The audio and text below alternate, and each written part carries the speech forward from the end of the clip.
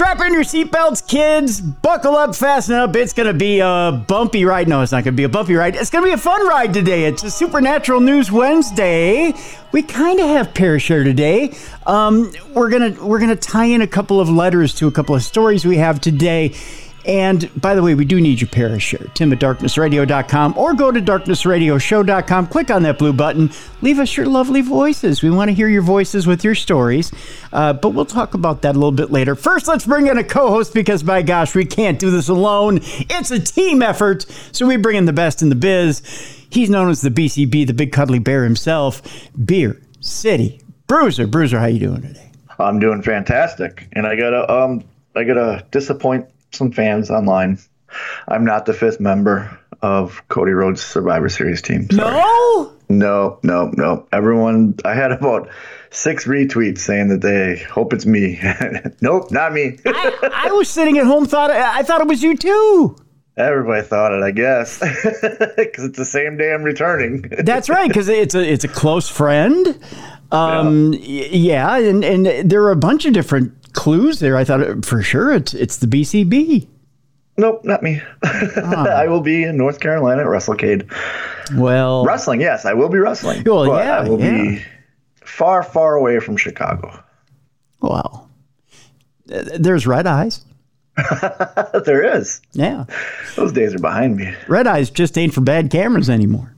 Those days are behind me. Now the kids are out of the house, no more red eyes for me. I used to red eye all the time. Yeah. To get back for softball games or plays or the graduations or trick-or-treating or whatever. Like, in fact, our first Jericho cruise, when we landed, I had to fly back because I had trick-or-treating with the kids that night. So I literally went from the boat to the airport to home to getting the kids dressed up to trick-or-treating. That's right. We did come back on a Halloween, didn't we?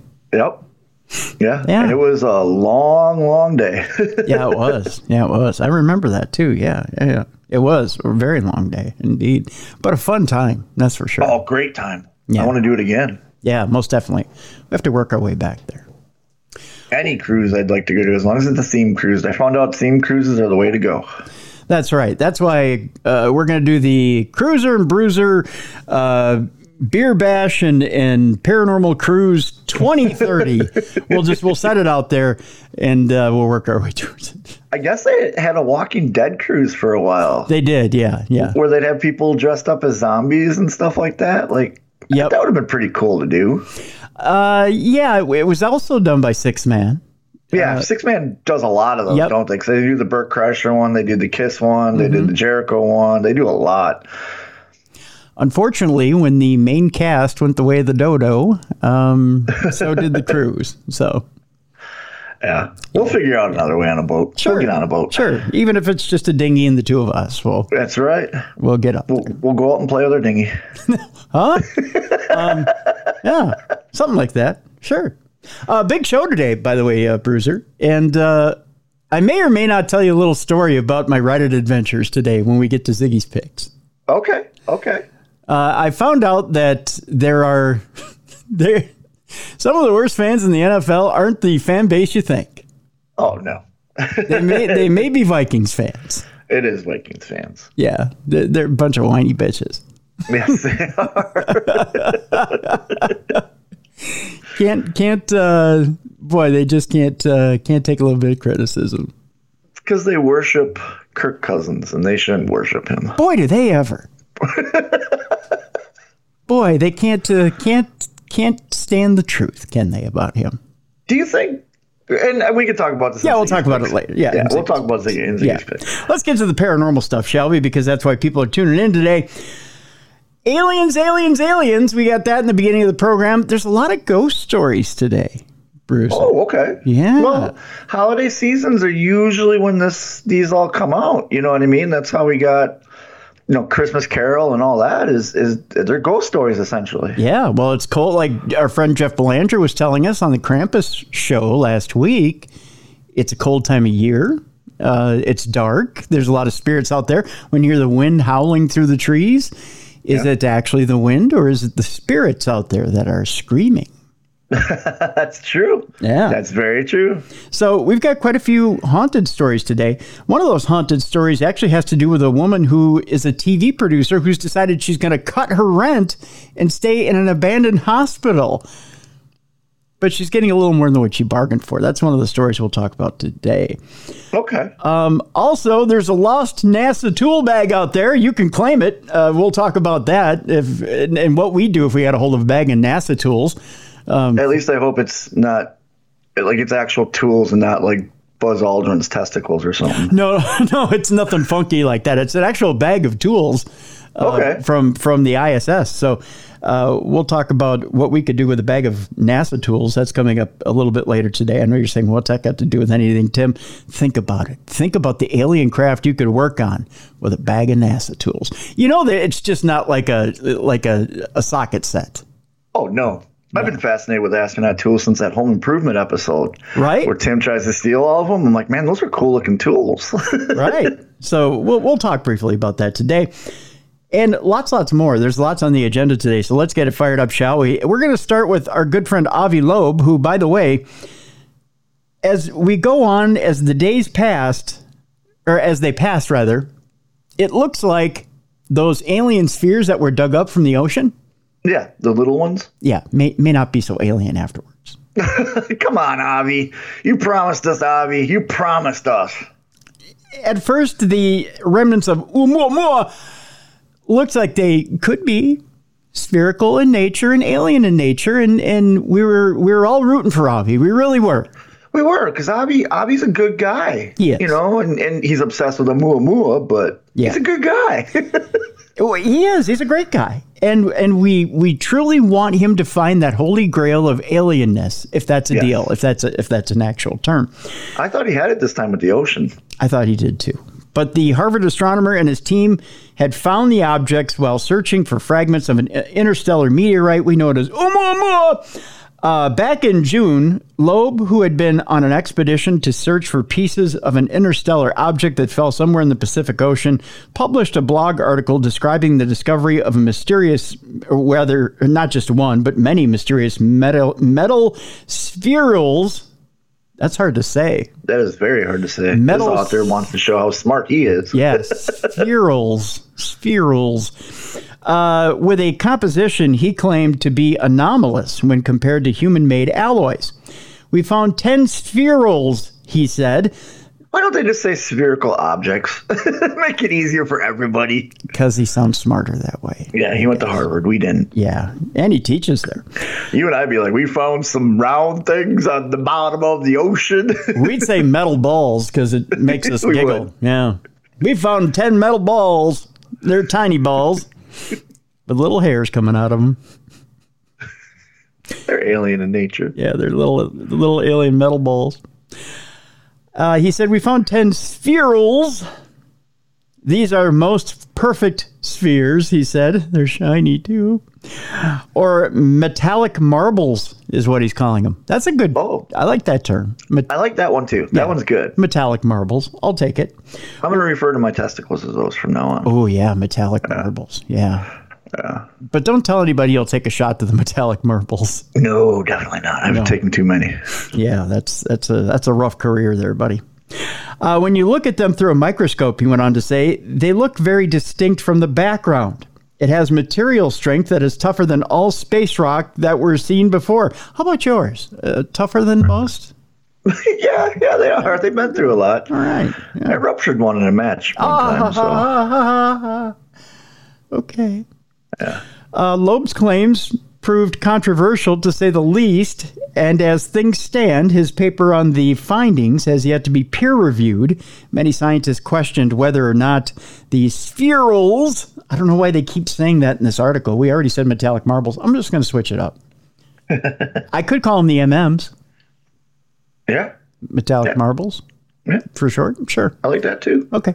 The MMs were actually from a meteorite, while others criticized his conclusions on their supposedly anomalous nature. Now, according to a new paper published in the journal Research Notes of the AAS, not ASS, but the AAS, because wouldn't it be funny if the metallic marbles came from your ass? Just saying. If they came from Uranus? I see what I did there? I see what I did there? I see what you did there. They're finding lots of stuff on Uranus. Uh-huh. The metallic marbles might actually have a rather mundane explanation. Contents of nickel, beryllium, lithium. Oh, I thought that was Sanaa Lathan, who had her own planet. That would be kind of cool.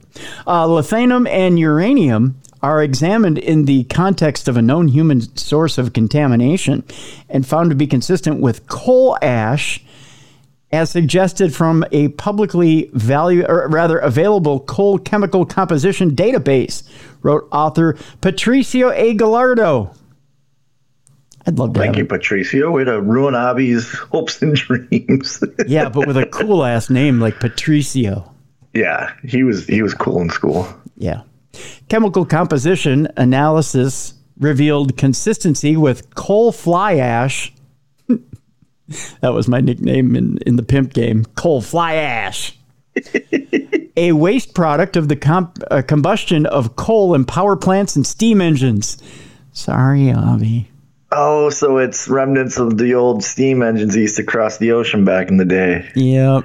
Because it's not like the cruise liners that you and I are on. No, they used to actually use coal. You can see the pictures of the guys shoveling the coal into those giant engines to keep it going. Yep. Poor Avi. Poor Avi. The meteoric origin is disfavored, Patricio went on to say, and then he stomped on it and did a little touchdown dance. Just saying. If Gallardo is correct, then it means that the meteoric marbles, we're not saying spherules, although I'd like a nice bowl of cereal right about now, and some milk, are not even from space at all. Ooh. Ooh, now he's really digging it in. He not only stabbed him, but now he's twisting. Yeah, he is. Whether or not Loeb is likely to ever agree with this interpretation, however, remains to be seen. My guess is no. He's not going to agree. Yeah, I don't think he's going to say, oh, yeah, you're right. No, I think he's going to fight this tooth and nail. Yeah, he's going to go, nope, sorry, not going. How do we know UFOs don't run on steam? That's what he's going to say. That's true. He's going to say, who's to say they didn't go retro on the bit? And, you know, it's like a flashback Thursday for them or whatever. You know? Yeah. He's just. These could be millions of years old, too. And maybe back then they did use steam. A steam-powered UFO. Oh, sure, the outside is light as Mylar, but the inside, no, they got aliens shoveling coal into the combustion engine. I can just see Scotty in Star Trek just shoveling coal away. I can't keep going, Captain. Me back is broken. Give it her all. She's got 6 shovels full. 6 shovels full. Oh, no. Oh, nerds. Because you'd say that if you were shoveling coal into a steam powered UFO. You know, that's a Midwest phrase. Nerds. Yeah, I say it all the time down here. People look at me like, "What is that?" I'm like, I don't know. It's just a thing. It's a saying. Nerds. It's kind of fun to say, though. I mean, is. You know, when you're not trying to swear in front of the kids. Just saying. This next story comes to us from Heather Peterson. And I want to thank Heather. This is, and she put a little note in here. So this is part of the Parashare, part of our program. We'll throw it out here early in the program. She says, "Hi, Tim and Bruiser." I threw that part in. She didn't say, "Hey, Bruiser," but I'm sure she meant to. She did. She did. Yeah, because she includes you here in the note. She says, "Longtime listener, and we are friends in the virtual world on Facebook." Well, hello there. She also says, "Hi to BCB." See, hello. See, she said hi to you. Hello, Heather. Thought I'd share this in case you missed it. It happened recently. She said, "Love your show, and I never miss it. I'm missing the chipmunk stories, but love the Hulk squirrel talk." Oh, by the way. I also Chip Schwarzenegger, whatever. Arnold Squirrelzenator. That's it. Yeah. Squirrelzenegger. I'm sorry, Squirrelzenegger, not Nader. He didn't become a cyborg yet. Although I think he's working on it. I saw him looking at. Is he sleeping yet too, or no? No, he's been around. Because you said all the chippers are sleeping. Yeah. So he's still like that must be the testosterone he's on. Yeah, I think he's shooting up in the backyard. Yeah. I found a few needles out there. I showed Mrs. Bruiser that picture, and she says, "What's Cruiser feeding that thing?" I know, right? He's huge. Yeah. She's like, "Has he got him a Planet Fitness membership or what?" I got him a little weight bench in the backyard, like he's a little gangster. He's just out You there. got it for Wicket, really, because you're like, "Oh, here, Wicket, this is for you." And Schwartz and Chipnick came in, and no, more. This is mine. This is my weight bench. I don't know. He's on the roids. Yeah. Yeah, he is. He doesn't cycle either. It's just no, he just keeps it going all year round. He does, because he was not that big in mating season. No. So yeah. We see, what probably happened is he didn't get any during mating season. Oh. He's like, I need to change something. I need to get bigger and not. And I think he heard our AI section. He heard the Terminator theme song. He's like, that's it. That's it. That is it. That is how I get bigger for the women. So Heather, I'm sure that Arnold Squirrelsenegger appreciates the shout out in your letter. I actually had a listener who asked to see the video this week, so I sent it to him on Facebook. It's a great video. I think I may put it up in a blog on darknessradioshow.com in the blog section so that everybody can see him. He's an impressive squirrel. Yeah, because at first I'm like, okay, he's just going to show me a picture of a fat squirrel. Then you sent it over. I'm like, wow, I can see every muscle in that squirrel's arms and legs. He's toned, isn't he? Yes. He's toned. He has no body fat. No. I'm jealous. Right. If they had a Mr. Olympia for squirrels, I think he'd be in it. He would, and he'd win. He would, yeah. Yeah. So you love the Hulk squirrel talk. Well, Arnold Squirrelsenegger thanks you, Heather. She said, I feed all my little friends all my little reds and big grays myself come fall. So she has squirrels that she feeds as well. Okay, she got reds too, which are beautiful squirrels. Yeah, they are. So there's a link to a story that she sent us, and it's the second story in our menagerie today, and it comes from Beltrami County, Minnesota, where a flash and a boom rattled Beltrami County and neighboring counties here in Minnesota. The Beltrami County Sheriff's Office says a loud boom shook a large part of Bemidji, Minnesota. You ever been to Bemidji? I think I've driven through it, but I've never stopped. I'm trying to remember if Bemidji is where they have the turtle races. I know I've seen turtle races up north, but I don't remember if it was Bemidji or somewhere else. Somebody's going to correct me on this. I don't know. I know. You know what? I went to a barn party in Bemidji after a wrestling show. We wrestled up there somewhere. I remember going to a barn party, and I won the best butt contest. Oh, very nice. The best butt of Bemidji. Yeah. Yeah. See? I do. I was the best butt in Bemidji. Well, this was 20 years ago. Wow. It's kind of changed over the years. It's probably a yearly prize, Bruiser. I mean, Yeah. Although if you'd like to challenge for your title back, I'm sure that they have the yearly contest up there. Well, the second place girl and I, we had drinks afterwards. And oh, very nice. Yeah. Did you compare butts or what happened? Oh, yeah. We compared stuff. Compared stuff. Oh, yeah. Went a little further, did it? Yeah, I was single at the time, so I figured, hey. Yeah. Got to put this best butt in Bemidji to use, right? Would you like to see what else is best in Bemidji? And I guarantee you this flash and loud bang was not my butt. Oh, thank God. Woo! Woo, that's close. Anyways, the Beltrami County Sheriff's Office says a loud boom shook the large part of Bemidji as opposed to the short part. And much of the neighboring areas last Monday evening, a week ago Monday.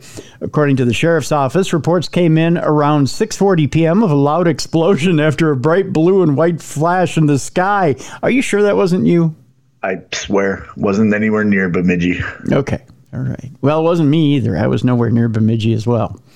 After looking at power substations and transformers, authorities shared the incident on social media, saying that they learned that the flash was heard and the boom was heard over not... Wait a minute. Can a flash be heard?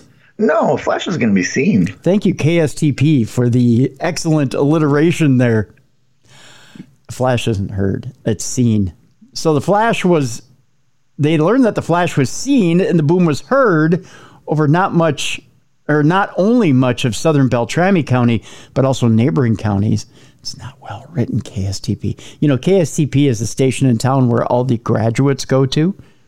Because what they graduated from, not grammar school, that's for sure. No, broadcasting school. Where writing is an option. And then it blows my mind they can make mistakes because you have such programs out there like Grammarly and stuff like that. You just type that in and it changes it all for you. That's how I do my emails nowadays. I can literally write, "I like mud crack," and it'll respond with, "Thank you for your inquiry into this picture. I will send it out recently." You know what I mean? Well, they don't use it for their news stories, evidently.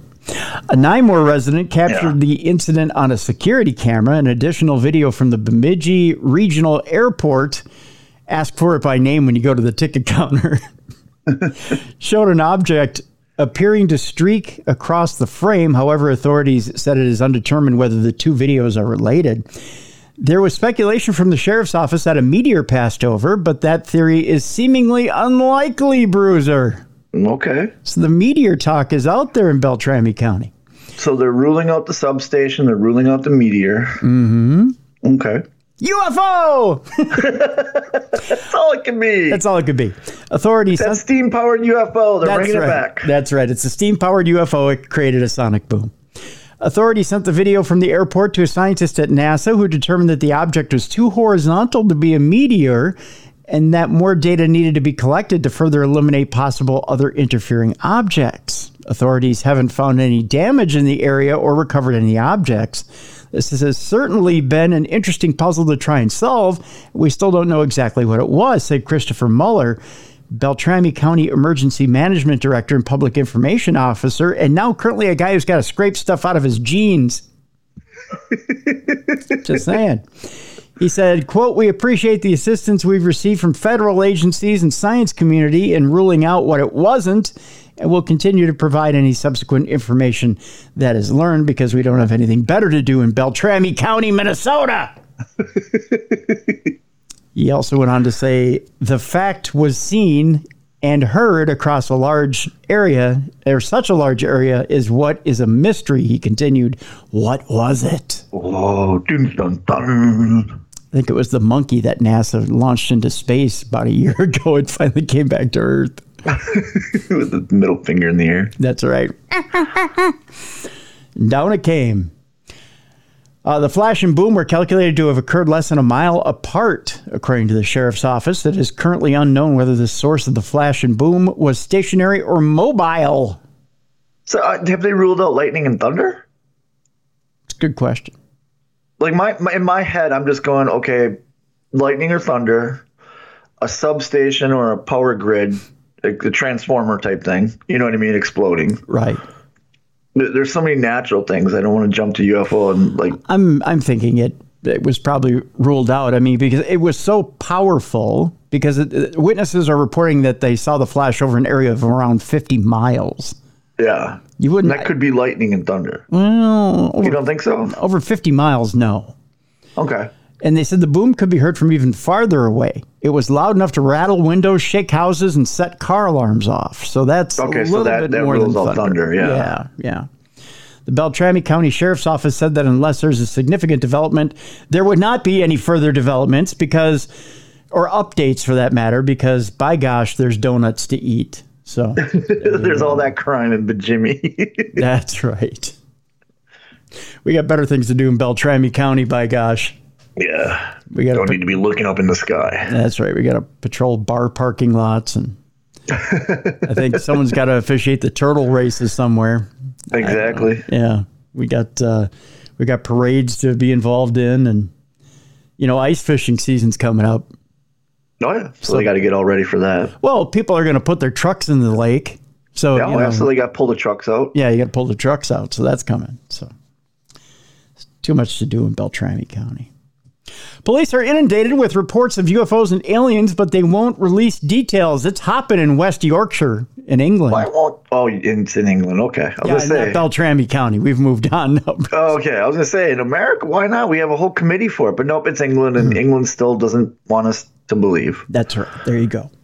West Yorkshire police had the staggering number of cases where UFO, alien, UAP, or spaceship has appeared in their logs. It works out to about 56 a month, or more than 13 per week, Bruiser, or nearly 2 per day. Wow, that's a lot. England's becoming a hotbed lately. It has. It has.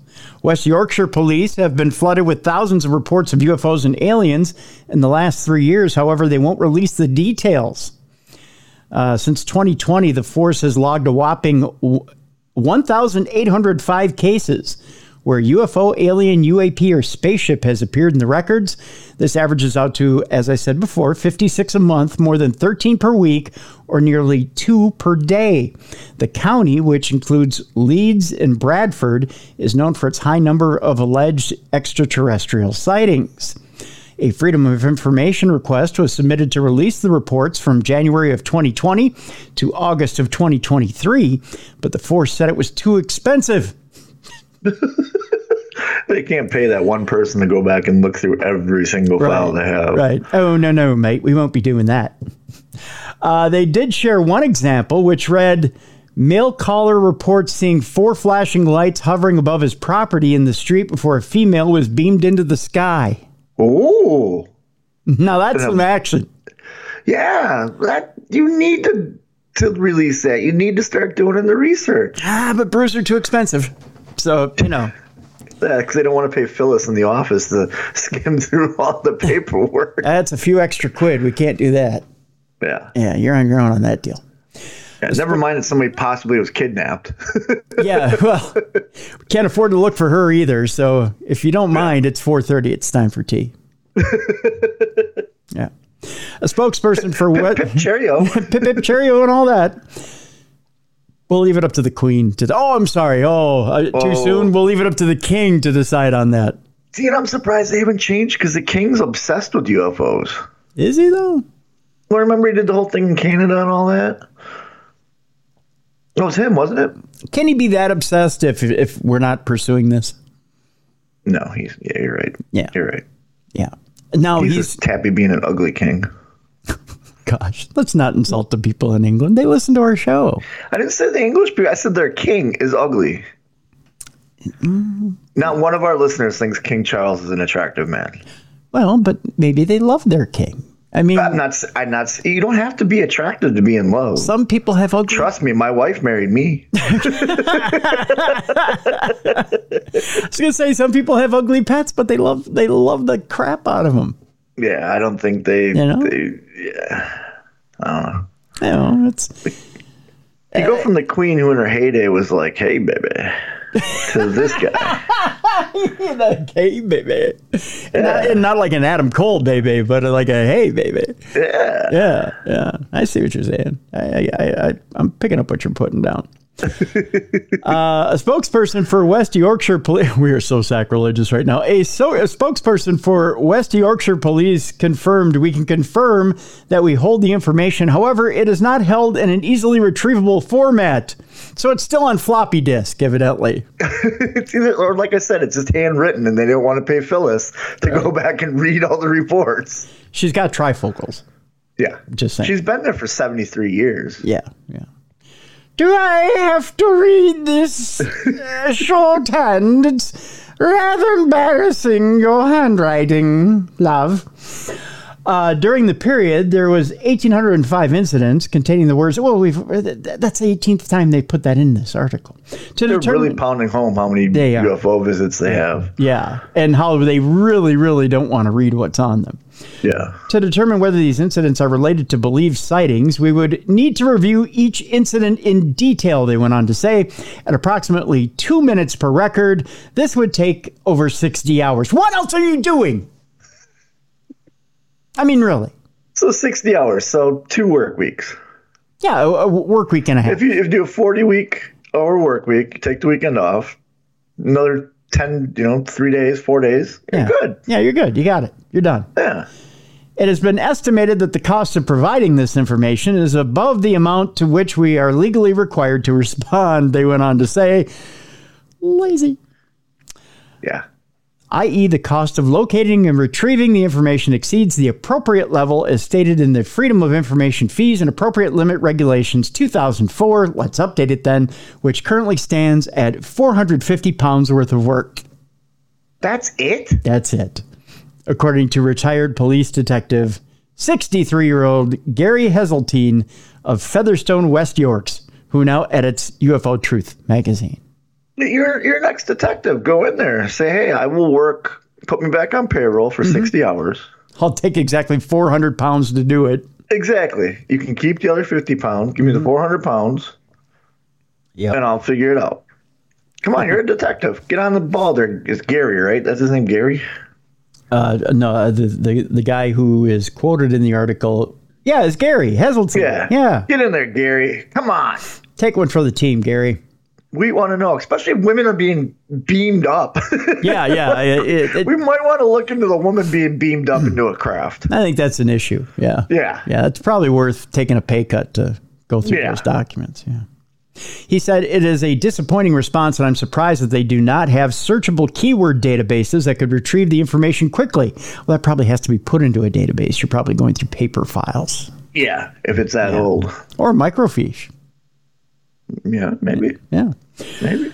Interestingly, they have admitted, he says again, 1,805 UFO-related events from 2020, which seems extremely high to me. West Yorkshire Police Chief Constable John Robbins said in June that they have 2,000 less staff and have 140 million pounds less to spend since 2010. Really? Nobody wants to be a police officer in York, huh? I guess not. They've cut back the budget. So there you go. There you go. Let's move on, shall we? Oh, yeah. A man freezes with fear after spotting a UFO hovering above him after a nighttime workout. Evidently, he was working out with Arnold Schwarzenegger over there. And I think that's the only time the squirrel is working out. I never see him on his little weight bench. No, he's a nighttime squirrel. Yeah, he's a nocturnal workout guy. Yeah. Yeah. A man has taken to social media to share his UFO experience. He claims it changed how he views the world around him and seeks advice from others who have encountered something unexplainable. According to this, when you look up in the night sky, you never expect to see something you can't immediately explain. But that's exactly what happened to one man who believes he's being watched by UFOs after spotting 3 of them hovering above him. Taking to Reddit to share the life-changing experience, the man who goes under the handle Etsky, ETSCYY, said, last year, I think I had my first real-time UFO encounter. I would like to establish that I live in a trailer park in North Carolina. Oh, hey. Drop by. Yeah. Drop by on him. See if he really had one or not. I will. Yeah. It's a quiet area. Not much goes on at all here. And from my knowledge, there are no air bases or anything like that around here either.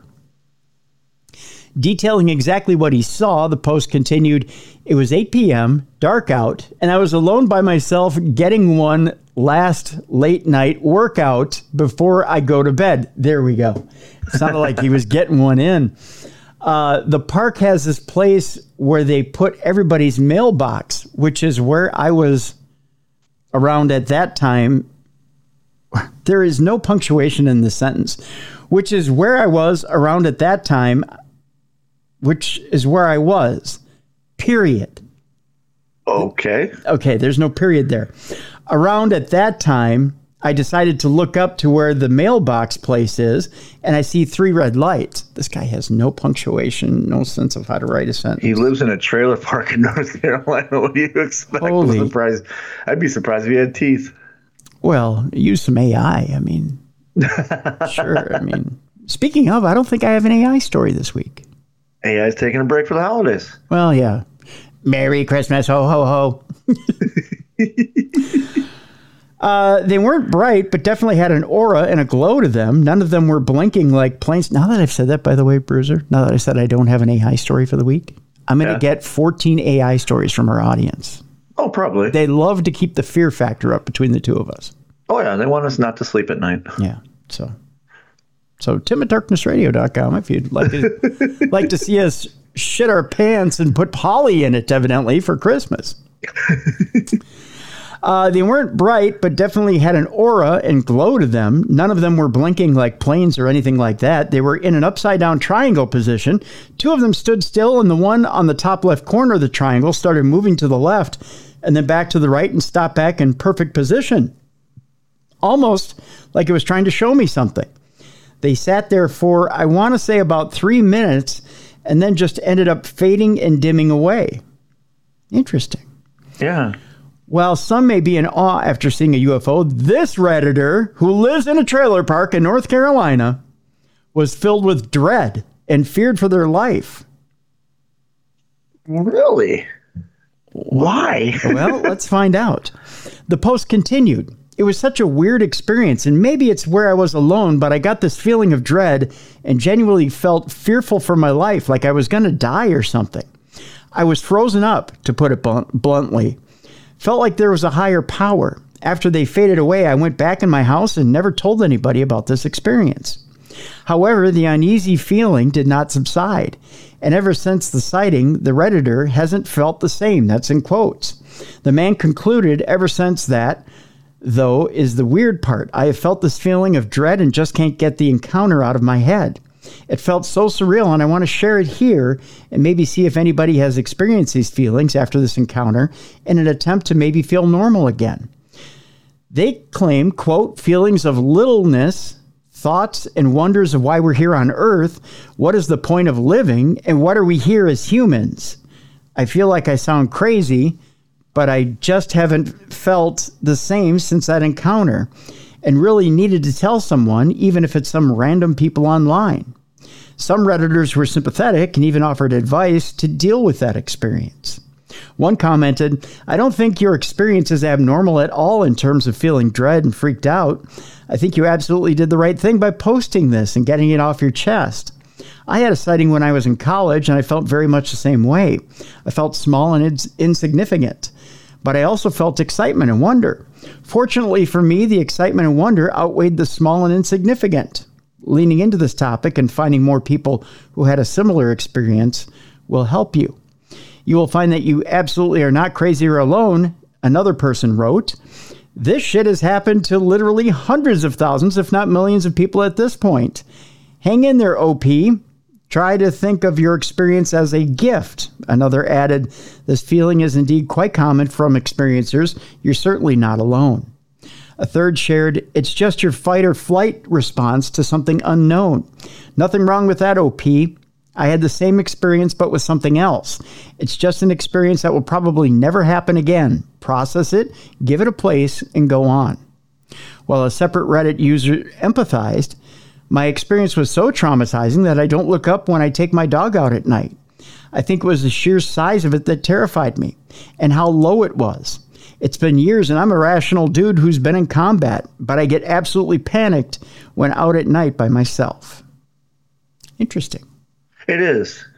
The fact that you have dread, you should probably still look up, though, if they're coming back. Well, yeah, but I get it. I mean, when you've seen something that's that traumatizing to you, you don't want to look up again. Why do you want to tempt fate? Why do you want to try and bring on the same experience? That's true. You know, I mean, it's easier to duck your head and wish it away and go through, well, if you've ever played baseball, superstition, you know? Yeah. I had my best friend in high school. He had the superstition before every game. He would eat 6 plain hamburgers from Burger King with lettuce on them. Okay. And he believed if he did this, he would have a great hitting streak. Well, he did, and it lasted all summer. And he believed I've got those with wrestling too. Yeah, exactly. Yeah. And it's good that he's looking for a group to talk to too, so he doesn't feel left out. Right. Or alienated.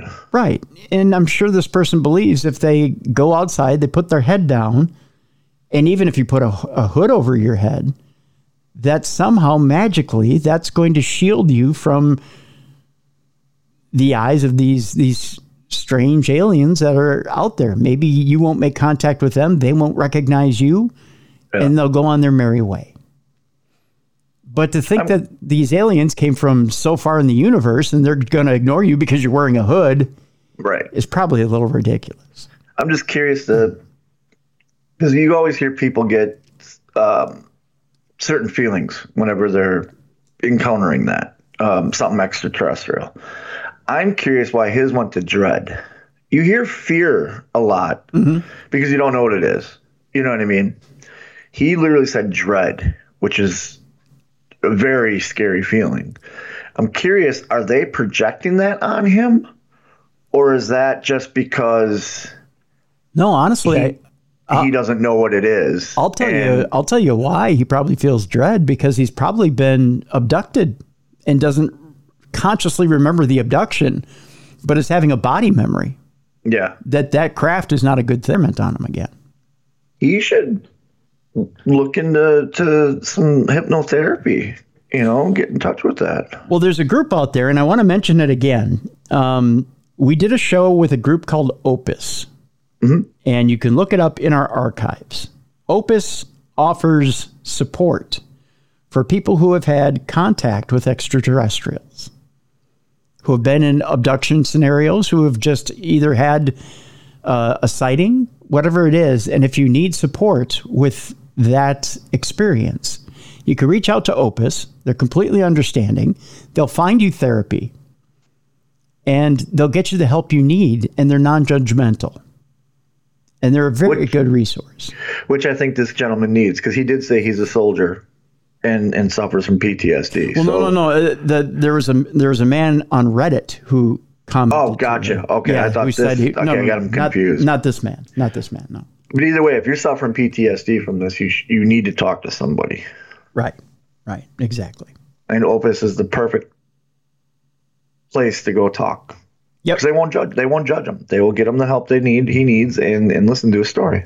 Yep. And Opus is available also. If you just Google Opus, even if you don't go to the archive, if you just Google Opus, OPUS, and look for them online, their website comes right up. Okay. So there you go. I have an article here, Bruiser, that talks about which presidents have seen UFOs. And it's more than one. You always hear about Ronald Reagan and his famous sighting, but there's been Was it Nixon that showed somebody UFO? Was that what we heard? Was it Nixon? Well, Nixon supposedly showed Jackie Gleason the bodies of dead aliens. And we had an author on the program to talk about that. Journalist and historian Garrett M. Graff is the author of UFO, the inside story of the U.S. government's search for alien life here and out there. His previous book, Watergate, A New History, was a finalist for this year for the Pulitzer Prize in History. Now, early in Ronald Reagan's second term, he asked his Soviet counterpart a seemingly off-the-wall question. Ostensibly, he and Mikhail Gorbachev had come to Lake Geneva for an arms control summit, but on a private walk around the lake, Reagan turned to his Cold War enemy and said, "What would you do if the United States were suddenly attacked by someone from outer space? Would you help us?" Gorbachev later recounted, "I said, no doubt about it." He said, "We too." So that's interesting. That is very interesting. Yeah. To the U.S. president, the question was an opportunity to recognize a shared desire to protect humanity on Earth, a species that might very well succumb to the horrors of nuclear war, but his reference to aliens as a possible shared enemy wasn't as random as it might sound. Reagan was a lifelong fan of science fiction, and he'd had an encounter with a UFO while riding in a plane in the 1970s. Reagan, as it turns out, wasn't the only president who has had a more than passing interest in the possibility of extraterrestrial life. For the past half century, almost every president has come to office pledging, publicly or privately, publicly or privately, to get to the bottom of UFOs and that entire issue. Ever since the modern UFO age began during Harry Truman's administration, presidents have nosed around hoping to find the truth. In 1947 and 48, waves of flying saucer sightings captured the public imagination. The Pentagon feared they represented not aliens, but secret Soviet spacecraft built by kidnapped Nazi rocket scientists. And as the sightings increased month and month, Truman's own interest peaked. One afternoon in 1948, Truman summoned his military aide, Colonel Robert Landry, to the Oval Office and talked about UFO reports and what might be the meaning for all these rather way out reports of sightings and the subject in general. Landry recalled all manner of objects and things were being seen in the sky by people. Truman told Landry that he hadn't given much serious thought to the reports, but was worried about the possibility of new and underestimated threats. If there was any evidence of a strategic threat to the national security, the president said, the collection and evaluation of UFO data by Central Intelligence warranted more intense study and attention at the highest government level. Moving forward, he wanted a quarterly oral report from Landry and the Air Force on whether any of the UFO sightings presented any real danger.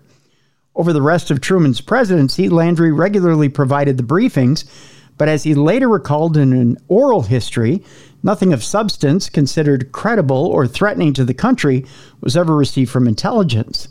But the sightings never fully went away, and solid explanations never materialized. Truman himself eavesdropped on Landry as he phone-banked Air Force officers in an unsuccessful search of answers to a wave of UFO sightings over the capital region in 1952. The problem and puzzle of UFOs would continue to confound many of Truman's successors right up to modern times. As the 42nd president of the United States, Bill Clinton's famed portrait hung in nearly every government office across the country, and at least one imaginary one in Hollywood. The office of FBI Assistant Director Walter Skinner, who's the fictional boss of Special Agents Fox Mulder and Dana Scully, the protagonists of The X-Files. As millions tuned in every Friday night on Fox to watch the criminal profiler, Mulder and medical doctor Scully worked to uncover the truth about extraterrestrials. Circling ever so closer to an alien invasion, Clinton's very real administration also found itself repeatedly considering the possibility of life out there.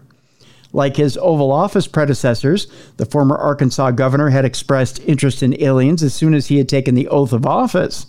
When Webb Hubbell, who is Clinton's longtime friend, started as the Associate Attorney General, Clinton gave him specific marching orders. Webb, if I put you over at Justice, I want you to find the answers to two questions for me. One, who killed JFK? And two, are there UFOs? Now, it says here he was dead serious, Hubbell later wrote in his memoir. I had looked into both, but wasn't satisfied with the answers I was getting. Well, of course, they're not going to tell you either one of those at that time. Well, you wouldn't think. And if you did find out and told Bill, it's not like it's going to become public knowledge at that time. No, but the president would know. Right, exactly, yeah. Yeah. As the years passed, Clinton's interest in UFOs, and specifically the idea that the government wasn't leveling with the American public about what it knew, never seemed far from his mind. Responding to a question from a child named Ryan during a 1995 trip to Ireland, he said, "No, as far as I know, an alien spacecraft did not crash in Roswell, New Mexico in 1947. And then quipped, "And Ryan, if the United States Air Force did recover alien bodies, they didn't tell me about it either, and I want to know." Okay. Interesting. Yeah, very interesting. Yet despite such consistent presidential curiosity and interest across generations in the 80-year history of modern UFOs, only once have two UFO spotting presidential believers run against each other. That would be President Reagan and President Jimmy Carter in 1980. And only once has a president's interest in UFOs helped change the course of the world geopolitics. Having established some unlikely common ground with Gorbachev during their lakeside stroll, Reagan was able to negotiate nuclear arms reduction treaties that significantly altered an arms race that threatened humanity. Jimmy Carter spotted his UFO while waiting for a Lions Club event to start on January 6, 1969. The Lions Club was one of the most important networks of Carter's life. He'd followed his father into the service group and risen in its ranks by 1969 to be a district governor in charge of about 56 clubs in southwestern Georgia, a network that provided him important visibility as a rising politician and one that he'd credit later for stoking his ambition to run for governor in the first place. That January night, it was about 7:15 p.m., just after dark on what weather records would describe as a clear, cold night, and he was standing outside a little one-story restaurant in Leary, Georgia, which is a town of less than 1,000 residents, with a group of about a dozen other men waiting for their meeting to start at 7:30 when a bright approaching light attracted their attention. One of Carter's club colleagues pointed to the horizon. "Look, over in the west." The men watched a bright light appear to come toward them and then move rapidly away. It was about 30 degrees above the horizon, and it looked about as large as the moon. It got smaller and changed to a reddish color, and then got larger again, Carter recalled. At various times, the luminous object appeared more blue, other times more reddish. He estimated the object was perhaps 300 to 1,000 yards away, set against the star-filled night sky, and the group watched it for about 10 to 12 minutes before it seemed to move away and disappear for good. Carter had a tape recorder that night, and as he explained later, captured some of his colleagues' memories of the incident immediately, which is smart thinking on his part. That's very smart thinking. Yeah. Some 4 years later, Carter, then Georgia governor and set to run for the presidency, documented his UFO sighting. Hayden Hughes, the director of the ambitiously named International UFO Bureau, had heard that Carter had seen something suspicious and sent him the group's standard questionnaire at the state capitol in Atlanta. Carter dutifully filled out those details, noting his previous military experience in the U.S. Navy and his training in nuclear physics. By the way, he was no crackpot, and it was technically a UFO, albeit he believed not likely to be an alien spacecraft. Carter speculated that the UFO was probably an electronic occurrence of some sort. But the governor told Atlanta Constitution reporter Howell Raines it was obviously there and obviously unidentified. In the 1970s, many wrote off Carter's sighting as confusion over the appearance of the particularly bright planet Venus in the night sky, a standard phenomenon that accounts for a large percentage of UFO sightings. But to more trained observers, it seemed unlikely that the Naval Academy trained Carter, who would have known celestial navigation through and through, would be confused by a planet. The mystery persisted. What had President Carter seen? It wasn't until 2016 that a researcher finally solved Carter's sighting and proved him correct. In fact, he was only off by a few minutes, and the sighting would have appeared at the almost precise location in the sky he recorded. That year, former Air Force scientist Geer Justice read Carter's description and knew almost instantly what the future president had seen. It was a high-altitude, rocket-released barium cloud. Oh, okay. Yeah. Justice had worked in the 1960s on Air Force and NASA atmospheric studies that involved releasing clouds of barium to study winds in the upper atmosphere. At twilight and just after dark, the particle clouds can give off a green or blue glow as the barium becomes electrically charged in the atmosphere. As Justice dug into the records, he found that just such an experiment had been launched from Eglin Air Force Base in Florida's Panhandle at 6:41 p.m., with the rocket rising into the sky and releasing 3 different clouds of barium at various heights. Through about 7:09 p.m., the clouds, rising and growing rapidly in brightness, would have been visible from Leary at about 150 miles away. The rapid growth in apparent cloud size and brightness, followed by the subsequent diminishment in both size and brightness, could easily be interpreted by an observer as an object first approaching and then receding, Justice wrote. He knew from his own experience how to someone unfamiliar with the characteristics of a barium cloud, the rocket launches could appear to be objects moving closer and further away in the dark, and could even appear almost nearby despite being 100 kilometers up in the sky. Justice recalled an incident from one of his own experimental launches in the early 1960s. He said an Atlanta woman saw a sodium vapor trail launched one evening from Eglin Air Force Base, about 600 kilometers distant. She viewed the cloud through the bare branches of a tree and then called the local Atlanta TV station to report that a UFO had landed in a tree at the end of her street. Carter, as it turns out, might be the only president to run twice against fellow UFO viewers.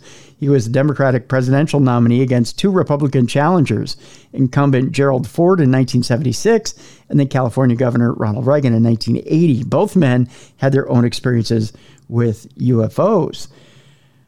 The Reagan experience, I'll go over briefly. Have you ever heard the Reagan experience, by the way?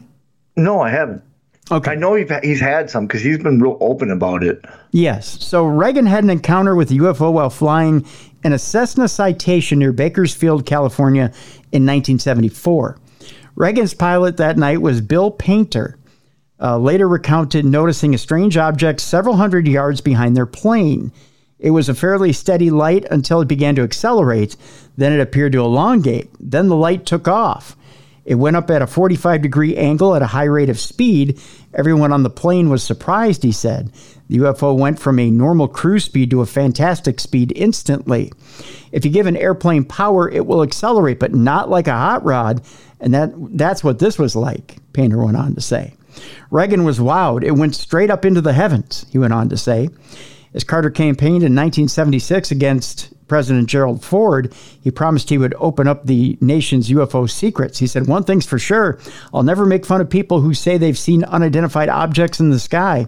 He pledged in his original presidential campaign, "If I become president, I'll make every piece of information this country has about UFO sightings available to the public and the scientists." But again, once in the Oval Office, Carter never followed up on his pledge. Whatever the government was hiding would stay hidden, which is a common theme. Yeah. Once you get there, you can want to talk about it, but they're not going to let you. Absolutely. Let me see if I can find Ford's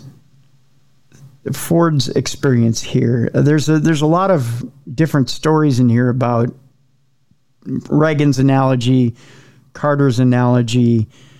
There's a story about President Barack Obama supposedly spilling the tea with James Corden on late night about UAPs. It says here, most recently in 2021, former President Barack Obama spoke about the mystery, what the government by then called UAPs, telling late night host James Corden, "When I came into office, it was like, all right, is there the lab somewhere where we're keeping the alien specimens in spaceship? And they did a little bit of research and the answer was no. But what is true, and I'm actually being serious here, is that there's footage and records of objects in the skies that we don't know exactly what they are. We can't explain how they moved, their trajectory. They did not have an easily explainable pattern." So this is what he told James Corden. Okay. It was a remarkable statement and one that hinted at how long-standing and how real the mystery of UFOs was, even to commanders-in-chief, who presumably would have had access to answers if there were ones. So that's where we leave the story. So yeah, as far as the public is concerned, presidents do know that there are things out there. Right. They're just held up by all the red tape of why they can't talk about it. Right. And if you want to believe in a so-called quote-unquote shadow government that may be telling these presidents, well, no, you can't talk about this. Well, maybe, yeah, that's there. Yeah. Maybe there is a chapter of the government that tells them, no, we can't talk about this, and there's a good reason why. Mm-hmm. We just don't know about it. And we may never know about it. What I liked was Jimmy Carter right off the bat says it's an unknown. It's a UFO because it's unknown. I'm not saying it's alien. I'm just saying it's unknown. Right. And then, that was proven. But then he saw it again or something else. And he's like, okay, that there is not of this world. And he took a skeptical eye. Having been educated, he took a skeptical eye towards it and didn't say. You said something about a shadow. I don't mean to cut you off. You said something about a shadow government. Mm-hmm. Not letting the presidents talk about their experiences. Now that we are open to it as far as the government with that committee and stuff, do you think that shadow government still has that much control, or do you think they lost a little bit? Absolutely. I don't think, and the thing that makes me giggle a little bit is, here's the deal, Bruiser. You have to think of it this way. Sure, you have the government asking the general public to come forward with their videos, with their experiences, to talk. Where is our initial whistleblower right now? I don't know. We haven't seen him since his TV days. You haven't, have you? No. You won't. Okay. Because there's going to be much to do about nothing. He came forward. He said what he had to say. Yeah. As far as I'm concerned, he was heavily censored. Oh, yeah, I believe that. And that's it. You haven't had anybody who's been abducted by an alien go speak to Congress. True. You haven't had anybody who's had significant contact with aliens testify to Congress. And the little bit of outrage you've had from Congress has been, well, we need to open up everything. We need to see everything, blah, blah, blah, blah. And you've had a little bit of bluster from Congress. Meanwhile, someone's sweeping it all away. Why is that shadow government then now think that the American public's ready now and not in 1980? Oh, they don't. They're just feeding you little bits and pieces. Just to satisfy that craving. Sure. Because here's what happens. Let's give them a little nugget, but not the whole candy bar. Sure, because here's what happens. And we're not a political show, but let's face facts. You have representatives and senators that aren't getting things done on both sides of the aisle. Mm-hmm. Inflation is at an all-time high. You have things that aren't getting done on the local levels in each one of your states. And you've got outrage on either side of the aisle that your representative or your senator isn't getting things done. Mm-hmm. But although it sounds crazy, you watch in 2024, you're going to have your local representative or senator come back and say, but you know what? I was trying to keep the nation safe and secure by trying to blow this whole alien thing wide open. I was right there. I was fighting for your national security, especially if they're in big trouble. Yeah. Especially if they haven't been on the side of trying to get this country back on track. Right. They're going to hide behind different issues. And that may be one of them. It may be the biggest smokescreen you've ever seen. Yeah.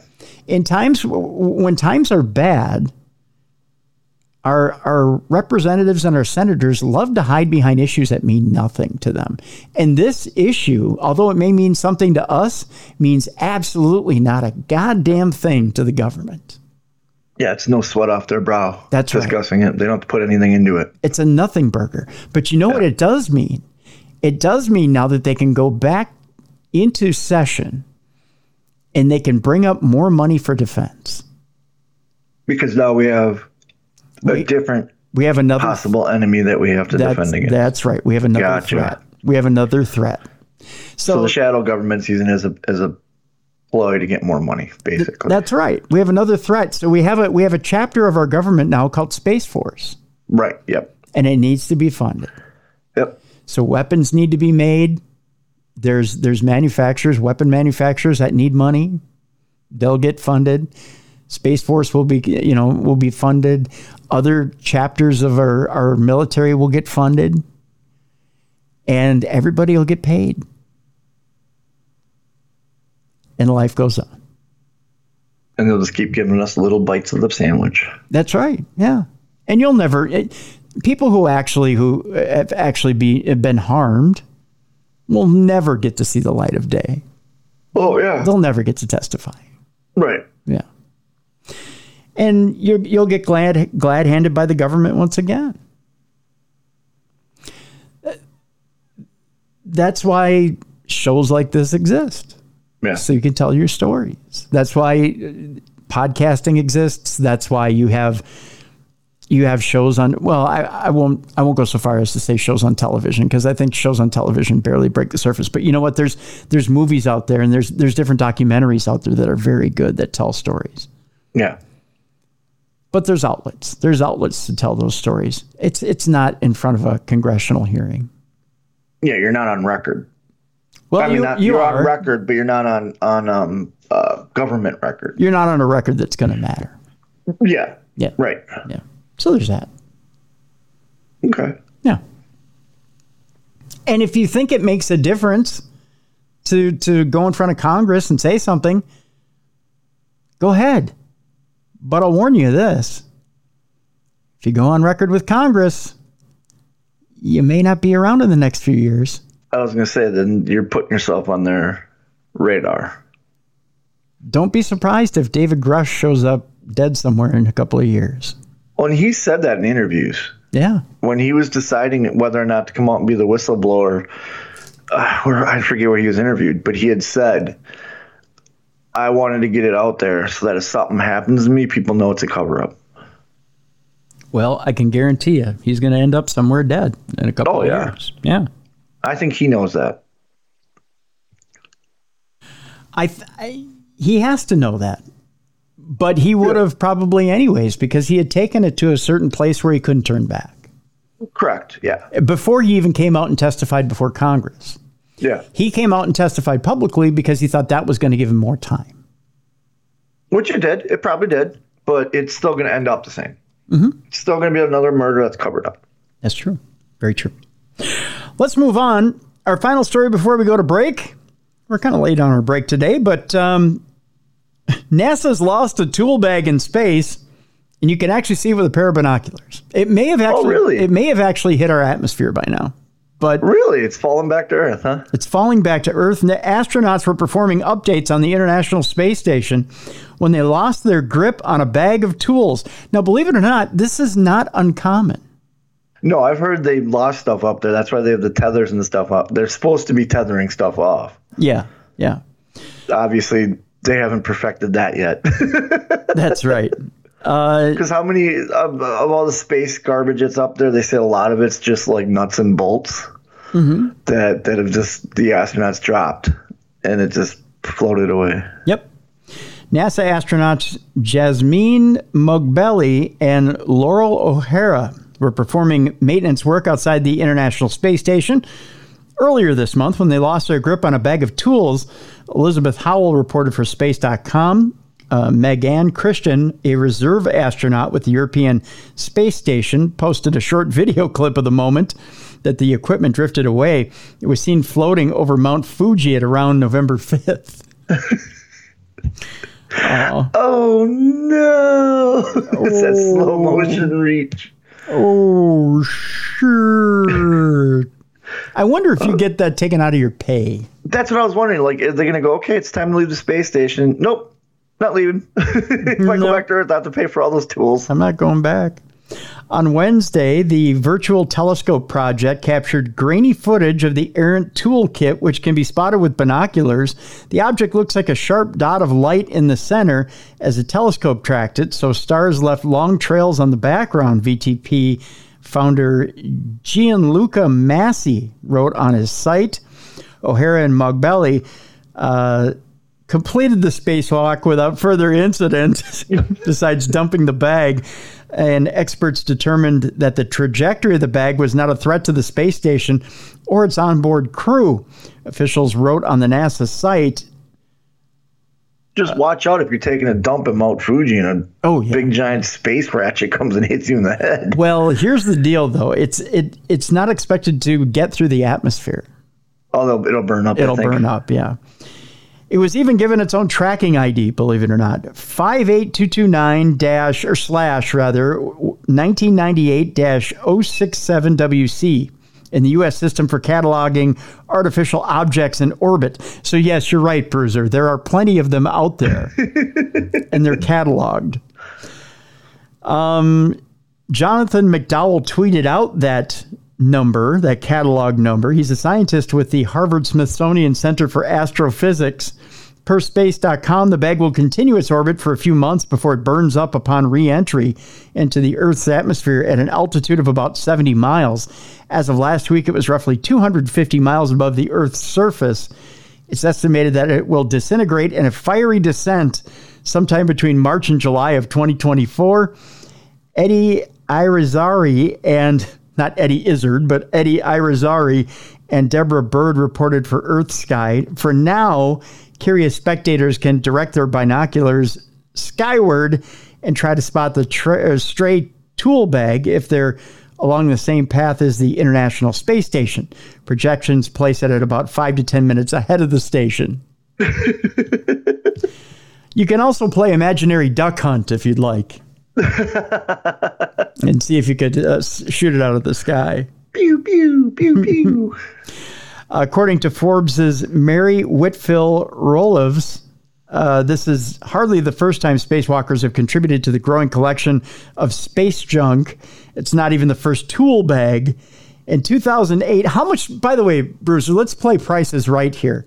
Okay. How much do you think a toolkit like that costs the U.S. government? $2.3 million. Oh, Jesus. No, not that much. Bring it down a little bit. $125,000. You're very close, my friend. Okay. It's a $100,000 toolkit. Okay. That's no Snap-on Tools kit. Oh, no. That's not like you can go to Home Depot and pick up a new one. Right.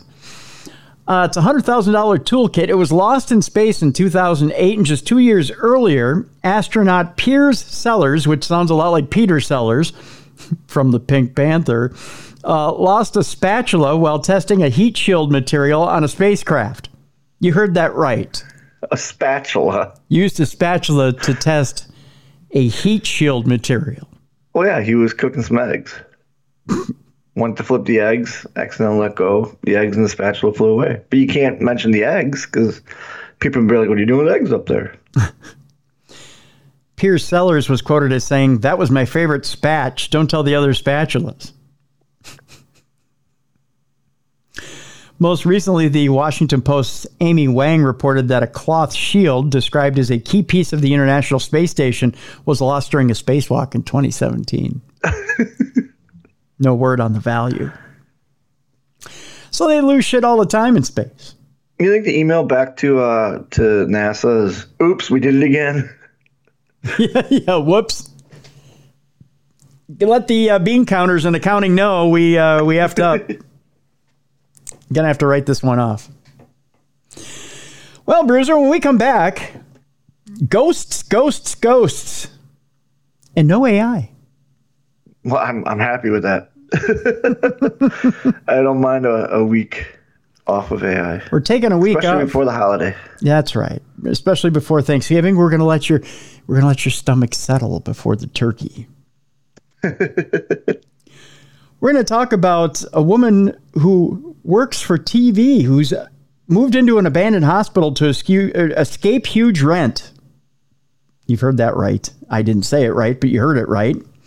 A cardiologist reflects on near-death research in a new film, which separates reality from fantasy. Okay. We'll talk about that.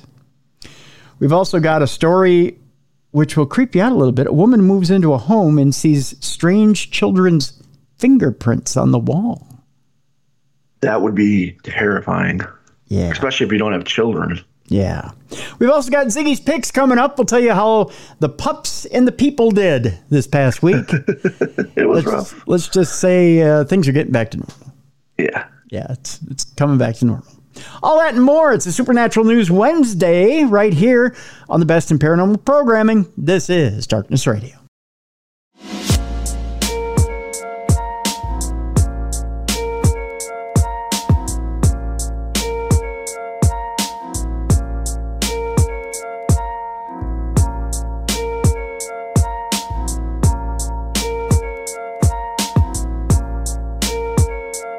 Welcome back to a Supernatural News Wednesday and Parashare here on the Best in Paranormal Programming. It's a Cruiser and a Bruiser right here on a Wednesday, right before Thanksgiving, before we put the turkey on the table. You got your stuffing, you got your mashed potatoes, you got your pecan pie, and of course, you know I left out the pumpkin because pumpkin tastes like ass.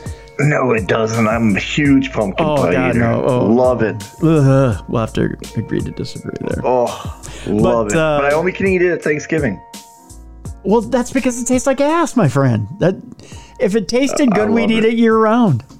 I mean, I can have it year round. I just choose to just keep it around the holidays. Yeah. Nice warm pumpkin pie with a bunch of whipped cream on it. Whew, Daddy. Again, you put a bunch of whipped cream on it because it tastes like ass. No, it tastes amazing. Name me any other pie you have to put stuff on because you can't, even though you think it tastes good. Banana cream. I can eat banana cream without whipped cream. Lemon meringue. I could eat key lime. I could eat them all without the stuff on top. Peanut butter. Again, without the stuff on top. I could eat French silk without the whipped cream. Okay. I could eat pumpkin pie without whipped cream too. I just prefer the whipped cream, especially if it's warm. That whipped cream starts to melt. Ooh. I just can't. It's amazing. When I grew into an adult, I said, what is the point? When I grew into an adult, I went and bought a pie for myself and ate it. Because no one can stop me.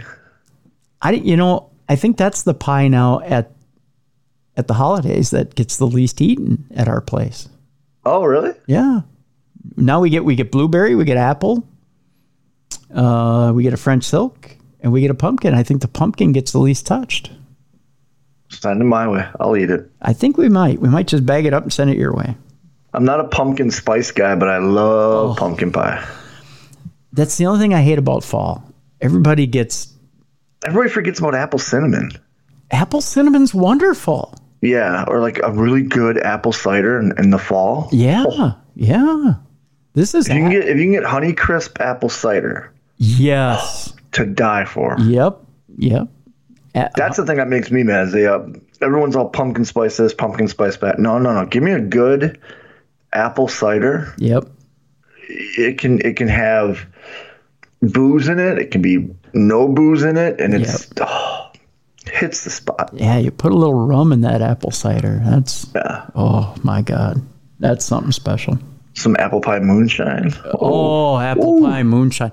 We got some friends of the show here that used to come to conventions, and they made the best apple pie moonshine. We used to do a convention to sell wrestling shows, and there was a group. There was tractor racers, lawnmower tractor racers, and they would bring the best apple pie. Yeah, and so there's 4 of us there representing the company, and they brought 4 gallons of it for a 3-day event. And by the end of the first day, they only had a gallon left because we drank the other 3. Yeah, and it goes down smooth. Yeah. We were drinking it by like the giant red Solo cups. Yep. They're like, "Here, you want a shot?" And they pour like a normal shot. We're like, no. Keep going. Yeah. Oh, good stuff. See, there's so much better stuff in the fall. My buddy James, shout out to James. He makes his own apple pie, and he's perfecting that recipe. Each year he tweaks it, and it's getting better and better every single time he makes it. Really? Yeah, he brought it to us one time before a wrestling show, and we did the full Solo cup, and we all cheers, and everyone takes a sip, and I just slam it, and they're like, "What are you doing?" I'm like, "I love it. It's good." Gonna end up on the floor. Oh, I love it though. It's good stuff. Like you said, there's so much more good stuff in the fall. There is. It's. I don't know what it is about that. Well, you know what it is. I know what it is. I mean, it's the harvest is what it is. So during the harvest, you have such good fresh ingredients, and you have people who are getting creative with the recipes, and it's just a better time of year is what it is. So it's an amazing time of year is what it is. It's you can't get stuff like that in the summer, and if you do, you don't want to eat it or drink it because it's so hot outside. Right. But in the fall, by gosh. I remember cold Wisconsin nights curling up with a nice warm glass of apple cider. Oh yeah. With a cinnamon stick in it. Yeah. Being a kid. Yep. Bowl of tomato soup with a grilled cheese sandwich. Whew. Yep.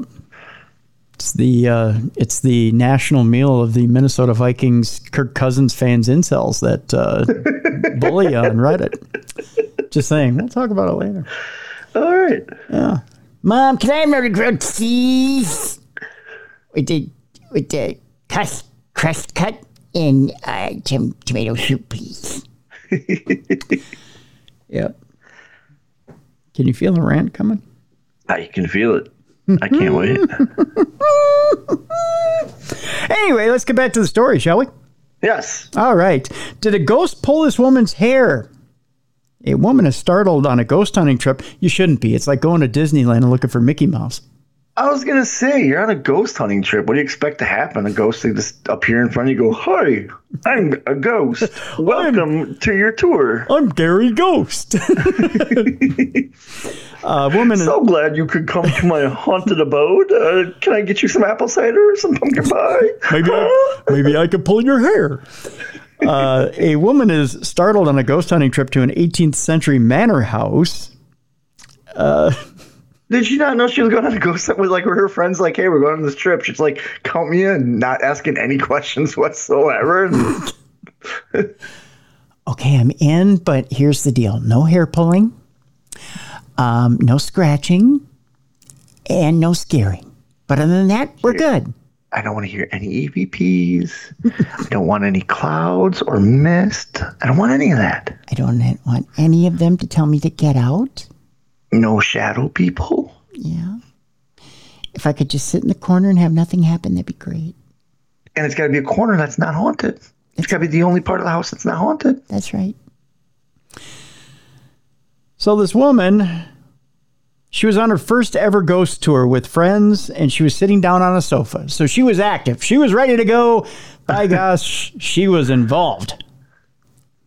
Katie, no last name given because she doesn't want her friends to giggle and guffaw at her, or them, was taking a ghost tour in an 18th century Georgian manor house in, I believe this is Wimborne Minster in Dorset, England. The cutest name ever. When she had the oddest encounter with what she thinks was a ghost. She and some friends were in the Grade 1 listed Marley house, built in 1756. Oh, no, that's not haunted at all. Not at all. Nah. Especially in England. No, not at all. Nah. When Katie swore she felt something pull at her hair. "Something just touched my head," she commented in the released video. Another woman responded, "There's nothing behind you." Katie, however, swore she felt something or someone touch her head. Ghost expert Tony Ferguson, who's probably ashamed to be called a ghost expert. Because he's bringing people on ghost tours and they don't know they're on ghost tours. That's right. Who was on the tour along with the visitors, said he filmed the sit down and that the camera would pick up any movement if something really did touch her. All right. Ferguson, who has been hunting ghosts for 15 years, told Jam Press this location has been one he's been wanting to visit for years, and Katie ruined it. No, I'm just kidding. You ruined it, Katie. Everything. I worked for everything to get here, and you ruined it. On that night, we had many skeptics, non-believers, and believers in the group, he recalled, of the visit to the house. And then Katie, who had no idea where she was. Yeah, and then Katie was just bumbling around. Ferguson said Katie was on her first ever ghost hunting investigation and was nervous about the movement she claimed to have felt on her head. You can see it move to the left-hand side of her head, he pointed out on the video footage. The ghost hunter said it was pitch black at the time, but her hair can be seen moving in the video. The group also claimed to have heard loud bangs and the voices of children while on the ghost tour of the home. Makes sense why there's hair pulling. Kids want to play games. That's right. Tell you what, I'll post this in the description of the program so you can watch the video yourself and determine if Katie's a ghost magnet. Or it was just a drafty room. Or yes, if it was just a drafty room. Good call, Bruiser. We move on. This woman says, "I've moved into an abandoned hospital to escape huge rent, and I've seen some scary things." I can't wait. This story's been baffling me, that headline. Like, how high is your rent if to move into an abandoned hospital? I'm assuming the rent in the hospital is going to be just as high as an apartment. Well, we're staying in England, particularly London, where rent's pretty high. Yeah. Yeah. TV producer Aisha says she's experienced paranormal activity in the old hospital she lives in with scary features and creepy rooms. The brave woman moved into the unusual home to avoid expensive London renting. We'll find out how expensive it really is. Trying to find a good house or flat in London to rent cheap seems like an impossible task, but one resident has managed to escape hefty bills by living in an abandoned hospital. Aisha Barrett lives in studio flat in central London with everything she needs, plus reduced rent and bills included. The savvy resident decided to become a property guardian, which enables tenants to be granted cheaper accommodation in return for living under flexible conditions in potentially unusual properties. Aisha... I think haunted is a very flexible... Yeah. I'll say she's got it coming to her. That's for sure. Aisha, as well as 150 other residents, now live in a former hospital with scary features and creepy rooms. How many other residents? 150. I would see. No, I like having my house. Mm-hmm. The freelance TV producer has confessed lots of things have happened to her, and she has seen a person in the corner of her bedroom. The 35-year-old, she's kind of cute too, who used to live in a Victorian workhouse, has been showcasing her home on TikTok and raked in over 7 million views as she shared a 3-part virtual tour. Thousands have rushed to ask questions and comment about the unusual living situation. I wouldn't last a day, one commented. Aisha said, I'm a freelancer. I want to save and I don't want to spend every penny I have on rent. I pay somewhere in between 400 and 700 pounds, so it's a no-brainer. That's still expensive. That's still pretty expensive, yeah. For a room in a haunted hospital. Yeah, with 150 other people. Yeah. She continued, people say I must be super brave to live in an abandoned hospital. I'm resilient and brave. I guess I'm brave. After being asked if she feels safe, Aisha said, are we really safe anywhere? As far as the building is concerned, I do feel very safe, and we have lots of CCTV and security measures in place. The people, however, there are some bad eggs in property guardianship. Exactly. Yeah. There's 150 people there. They're not all good people. That's right. Aisha got access to unused areas of the hospital after being given permission to access, where she found old medical equipment, incinerators, which destroy chemical waste. She also, that doesn't sound safe. She also showed off general areas where there are boarded up lifts and unused reception area still in place. There is a gated basement, which is locked off and chained up. How bad can it be down here? Aisha said. Probably pretty bad. She described the hospital hallways as her personal catwalk and showed off the cute little garden. Aisha said people padlock their cupboards so others don't steal food. The residents have communal showers, kitchen areas, and laundry rooms. Aisha went on to showcase a few other buildings. The large complex incorporates at least 4 other blocks, just as any other standard hospital would. Each building is connected. That's why there's 150 of us here, Aisha added. Doesn't sound like a good deal. I was going to say, none of this sounds good. No. Social media users flocked to the comment section to share their thoughts on Aisha's living situation, with many divided. One individual said, being a nurse, that would be my personal hell. I would cry every day. But you did make it look pretty. Aw. Another commented, I do admire how brave you are. I wouldn't last a day. A third added, first, I have seen people live in a hospital like this. Cute, but creepy nights, I couldn't. This place is obviously mad haunted, another wrote, but one individual said, this is the dream. And another seemed to applaud the idea. Very interesting, one said. I don't know that interesting's the word for it. No.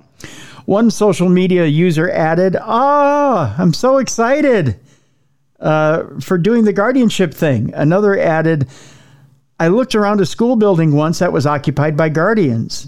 Their areas were really cute. One commented, that was really interesting. Thank you for sharing. A good use of space and beautiful art. I don't know that that's an ideal living. Maybe for a young person. Yeah, I cannot. No, 150 people in that area? No. No, there's too many. Maybe in the apocalypse, that's a great situation. But yeah, in Walking Dead, they found the prison, so. Yeah, but not in this situation. I don't think so. No, I wouldn't. I would love to investigate it, but not live there. Yeah, exactly. Let's move on. A cardiologist reflects on a near-death research, on near-death research, and it's featured in a new film, which is separating reality from fantasy. I want to thank I want to thank our listeners, by the way, for a lot of these stories that are coming in. I'm trying to remember who sent this one in. Was this Aaron who sent this in? I'm trying to remember. But Aaron, Tom, Tony, Heather sent in a story today.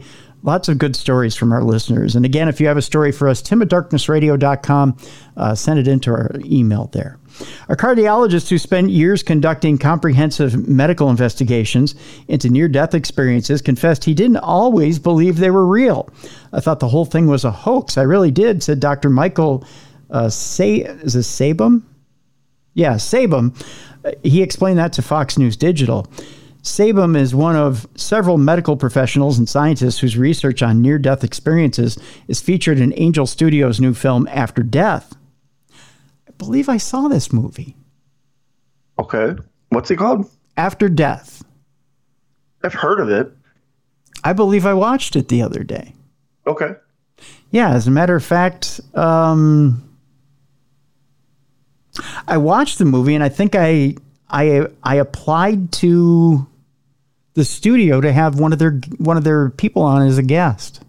Okay. Yeah.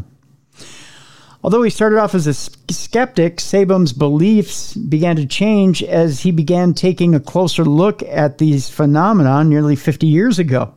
He recounted how a psychiatric social worker who had to read a book, it says, on near-death experience.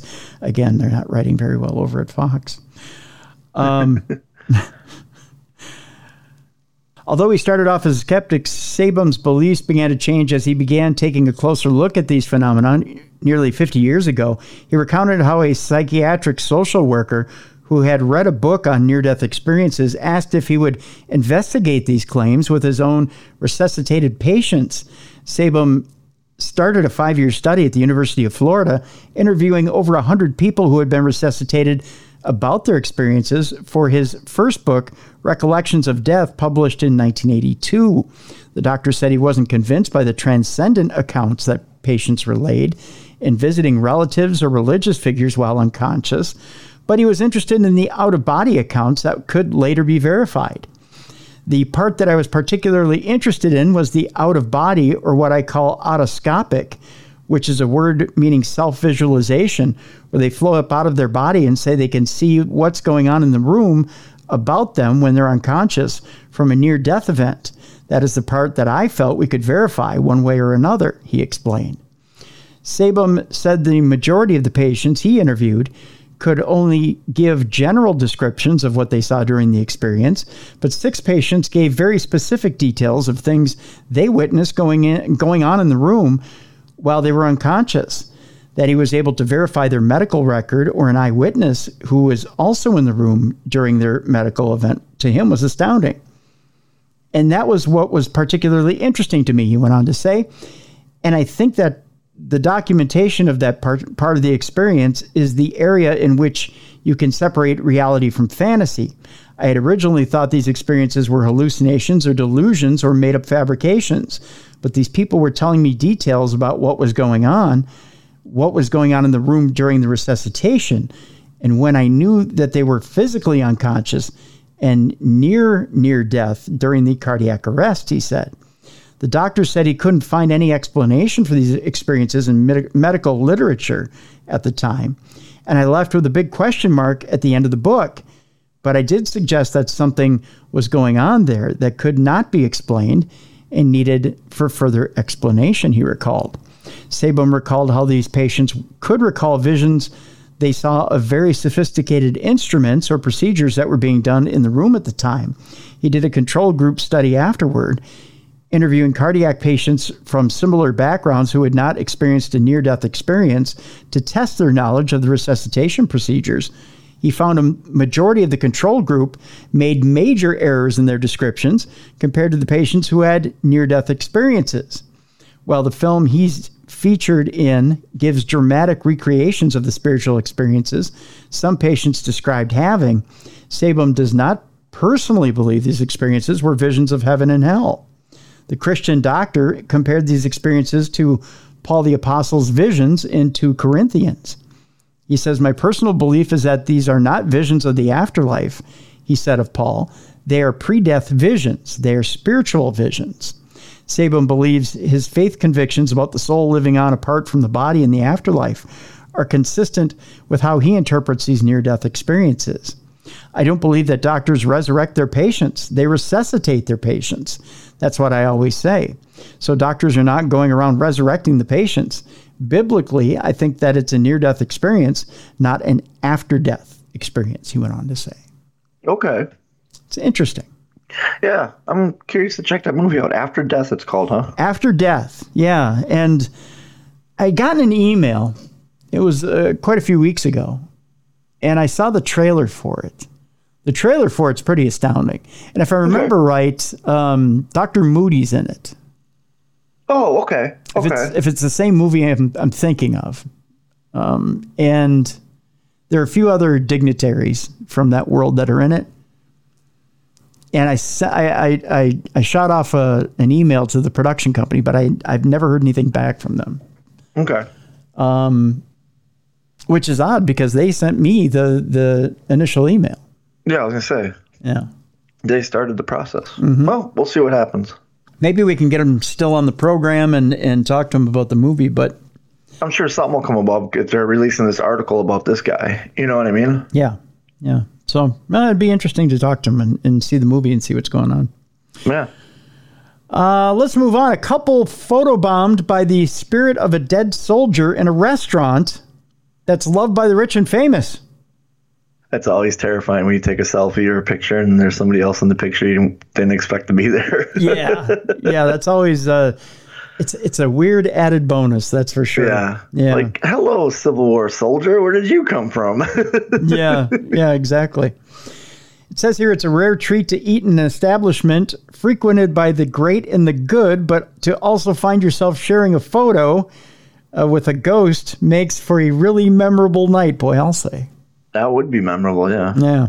A couple reckon they may have taken the best ghost picture ever after an apparition of a dead soldier photobombed them in a famous London restaurant. I believe it's known as Red Lobster. No, I'm kidding. Cheddar biscuits, hell yeah. Oh, hell yeah. Cheddar Bay biscuits are the bizzest. We're trying some Cheddar Bay biscuit stuffing this Thanksgiving. So. Oh, are you? Yeah. Oh, my gosh. First, I'll have to let you know after Thursday. Is the missus making it? Oh, yeah. She found the recipe, and we both are big fans of the Cheddar Bay biscuits. So. Can you have her? Can you have her send me the recipe? I will. Mm-hmm. I'll have to forward it over to intern Yoko. Oh, Cheddar Bay biscuit stuffing. Yeah. Oh, so hopefully it should be good. On paper, it sounds good. Oh, on paper, it sounds like the steal of the century there. Yeah. Oh my God. I think while she's making it, there's going to be a soldier in the background. I think so, yeah. Yeah, he'll be back there rubbing his hands together like, okay, when do we eat? And it turns out I'm the soldier with a sheet over my head going, no. Feed me Cheddar Bay biscuit stuffing. Feed me. It's probably like the Gorton's fisherman, the ghost of the Gorton's fisherman is back there. I say feed me already, Bruiser. You can't hold back on the Cheddar Bay biscuit stuffing. I don't know why he speaks like a pirate, but he does. I don't know. Anyway, we get back to the story. So Ross Cheeseman, who loves Cheddar Bay biscuits, I bet. He does. I'm just saying. Now I'm getting back to it. Says he was out for dinner with his partner, Georgia Renshaw Smith, and her family, celebrating a birthday in the much-renowned, I believe this is Quaglino's. Okay. Sounds fancy. It does. Yeah. Sounds like someplace you'd have to wear sleeves in. You'd have to wear sleeves. I think so, yeah.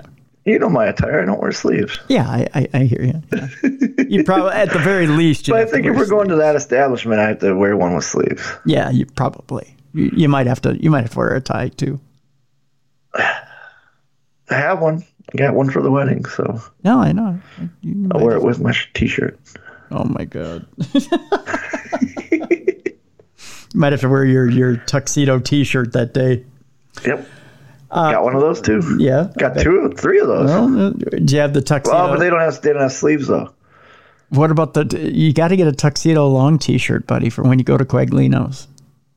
I'll pick one up. Okay. I'll make sure it has sleeves on it. Okay. Good. So they're at Quaglino's, whose guests have included everyone from Queen Elizabeth II to Elton John. So it's a high class joint. Yeah, it's full of queens. Cool. Yeah. Oh God. But Ron and the rest of the family got a huge shock when they looked at a selfie that he took of himself in Georgia as a spine-chilling figure appeared to hover in the background, and it looked like a translucent military man in uniform. Okay, that's pretty cool. Yeah, I'll show you here in a second. Actually, I'll show you right now. This actually looks like the Mummy. Oh, yeah. Yeah, it does, doesn't it? It looks like the Invisible Man. It does, yeah. And like, if you look, he's not looking at her, he's looking over her. He is, yeah. He's like, hello. Yeah. Yeah. Oh, a photo, thank you. Are you going We're going to have some Quaglinos. Quaglinos. I love Quaglinos. You can eat the cheddar bay biscuits. I have my sleeves. Let's go. I'm wearing sleeves. The party had been happily sipping champagne and tucking into oysters. Oh, how proper. During the get-together, but when 35-year-old Ross snapped the selfie of himself and his girlfriend, who's 26, oh, he got a young one. Yeah. There you go, buddy. The mood changed. Ross claims the snapshot left waitresses and the restaurant manager spooked as they had never seen anything like that before. But the dad of one believes it is to be a fitting place to encounter a ghost, as the eatery has a long and storied history. The restaurant dates back to 1929 and was a favorite among celebrity A-listers, as well as a string of royals, having played host to Judy Garland's wedding reception in 1969 and enjoyed Prince Harry as a regular in recent years. The couple, who have been together for 4 years, hope to revisit the restaurant again soon to try and recapture another eerie photo. Ross from Bristol said, I flipped the camera on my iPhone open to the front-facing camera to take a selfie of me and my partner. I had taken 1 or 2 photos that my partner wasn't happy with, of course. That's always the way. Swipe, filter. That's right. That's always the way, buddy. So I took another. This was the picture that, when we looked at it, revealed what looks like a ghost in the background. I think the ghostly figure looks like some sort of ex-military man with broad shoulders and uniform, looking over the shoulder of me and it says of me or my partner. It looks like it's over your partner's shoulder, not you. Yeah, it looks like he's looking over her. Right. It looks see-through as you can make out a spine and ribs. I think it also looks like he's got some sort of headband or hat on. I showed it around the family and we were all amazed by it. George's family thought I had doctored the photo, but then realized that's impossible given the time taken between... You doctored that photo in the last minute. It took you to walk from over there to over here. Yeah, right. He says it's impossible being the time in between taking it and showing them the photo. He says, I have absolutely no explanation for what it is that's behind us. We then show the waitress and the waiters and asked if they had ever witnessed anything similar.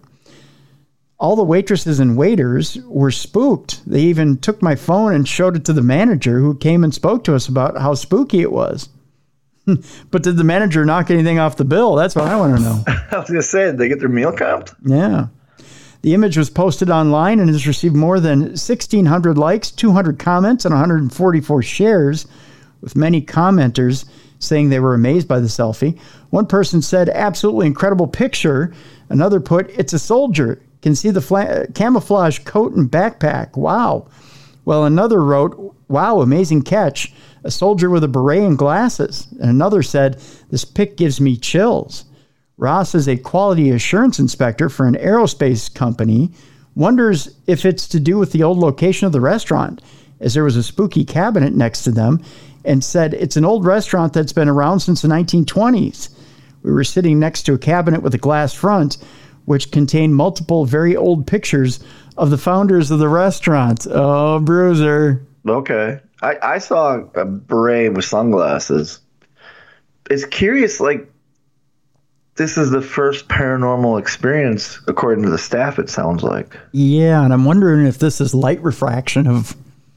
now that he mentions the cabinet. A picture on the wall, yeah. Yeah. He says, I've not done an extensive amount of research on the restaurant, but I do know it's very old and has housed guests such as the Cray twins and the Queen. So it's a very fitting place for a ghost. Ross, who isn't even sure if he believes in ghosts, says the photo does make him question whether the paranormal does actually exist. Since capturing the image in 2021, he claims family members still bring it up today, and many online have come to share their amazement at capturing the best ghost picture ever. You know what? I'm going to post this one too. Okay. The reason being is, although we all aren't there to see it, this looks a little too clear. Yeah. Almost like it might be a refraction off of something on the wall. Now that I found out that what was next to him, I want to go through and see if you know. Yeah. But I think you're right. I think it's light refraction because of the cabinet and the pictures and whatnot.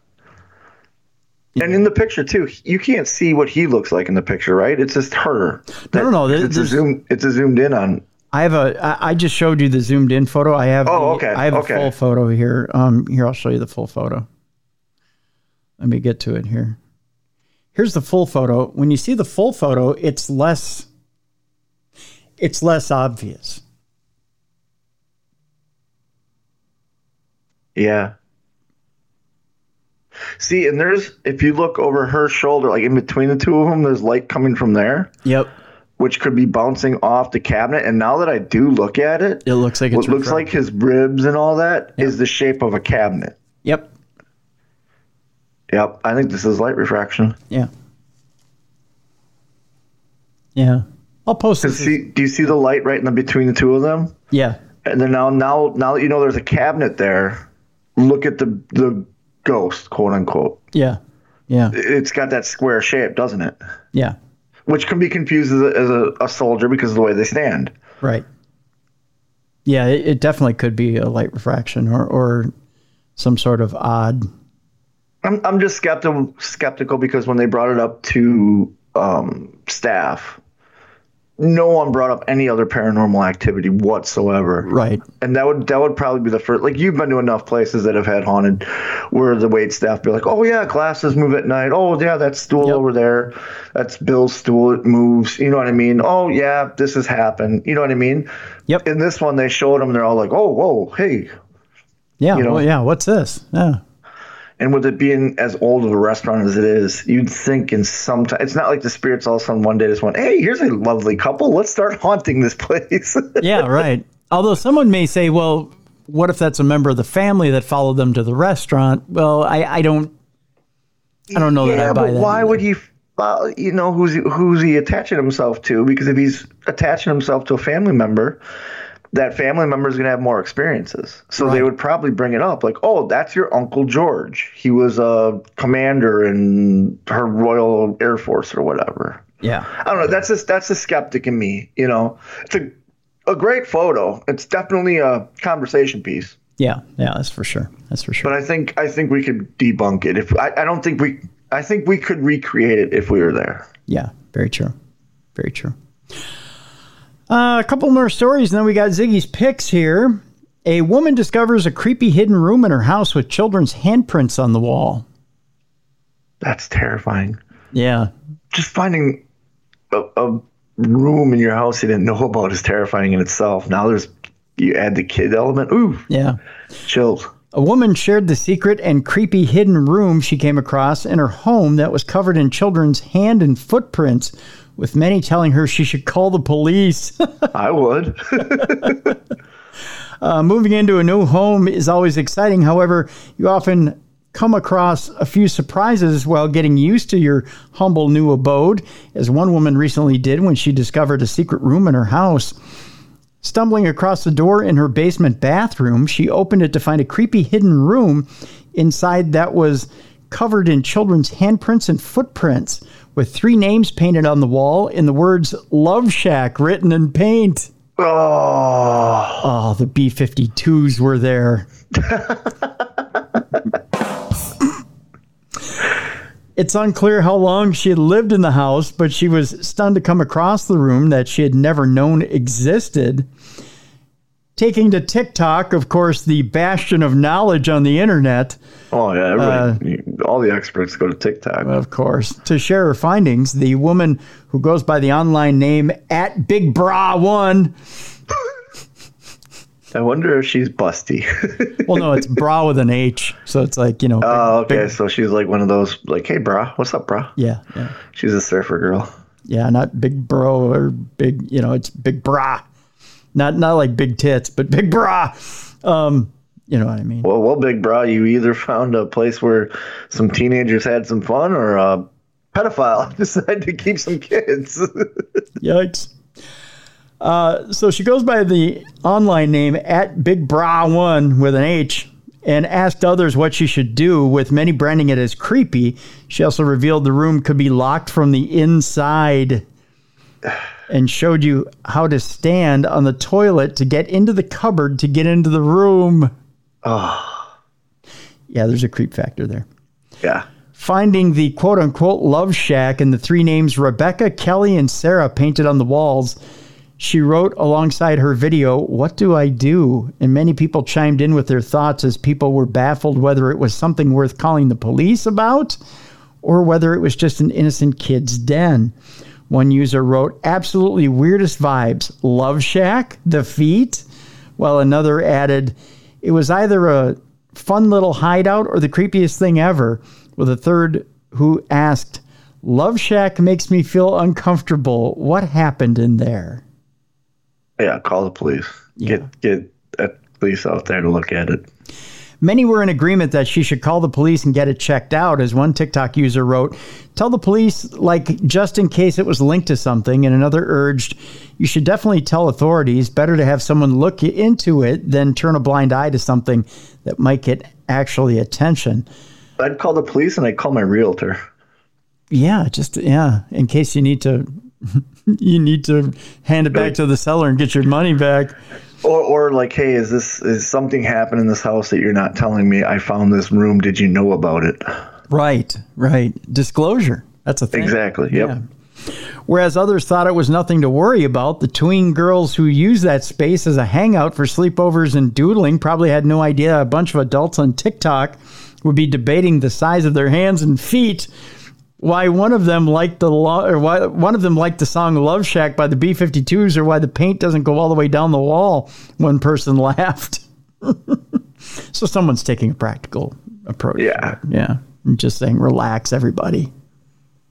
Chill out, get it checked out, see what happens. I would get it checked out just to clear my name, you know? Yeah.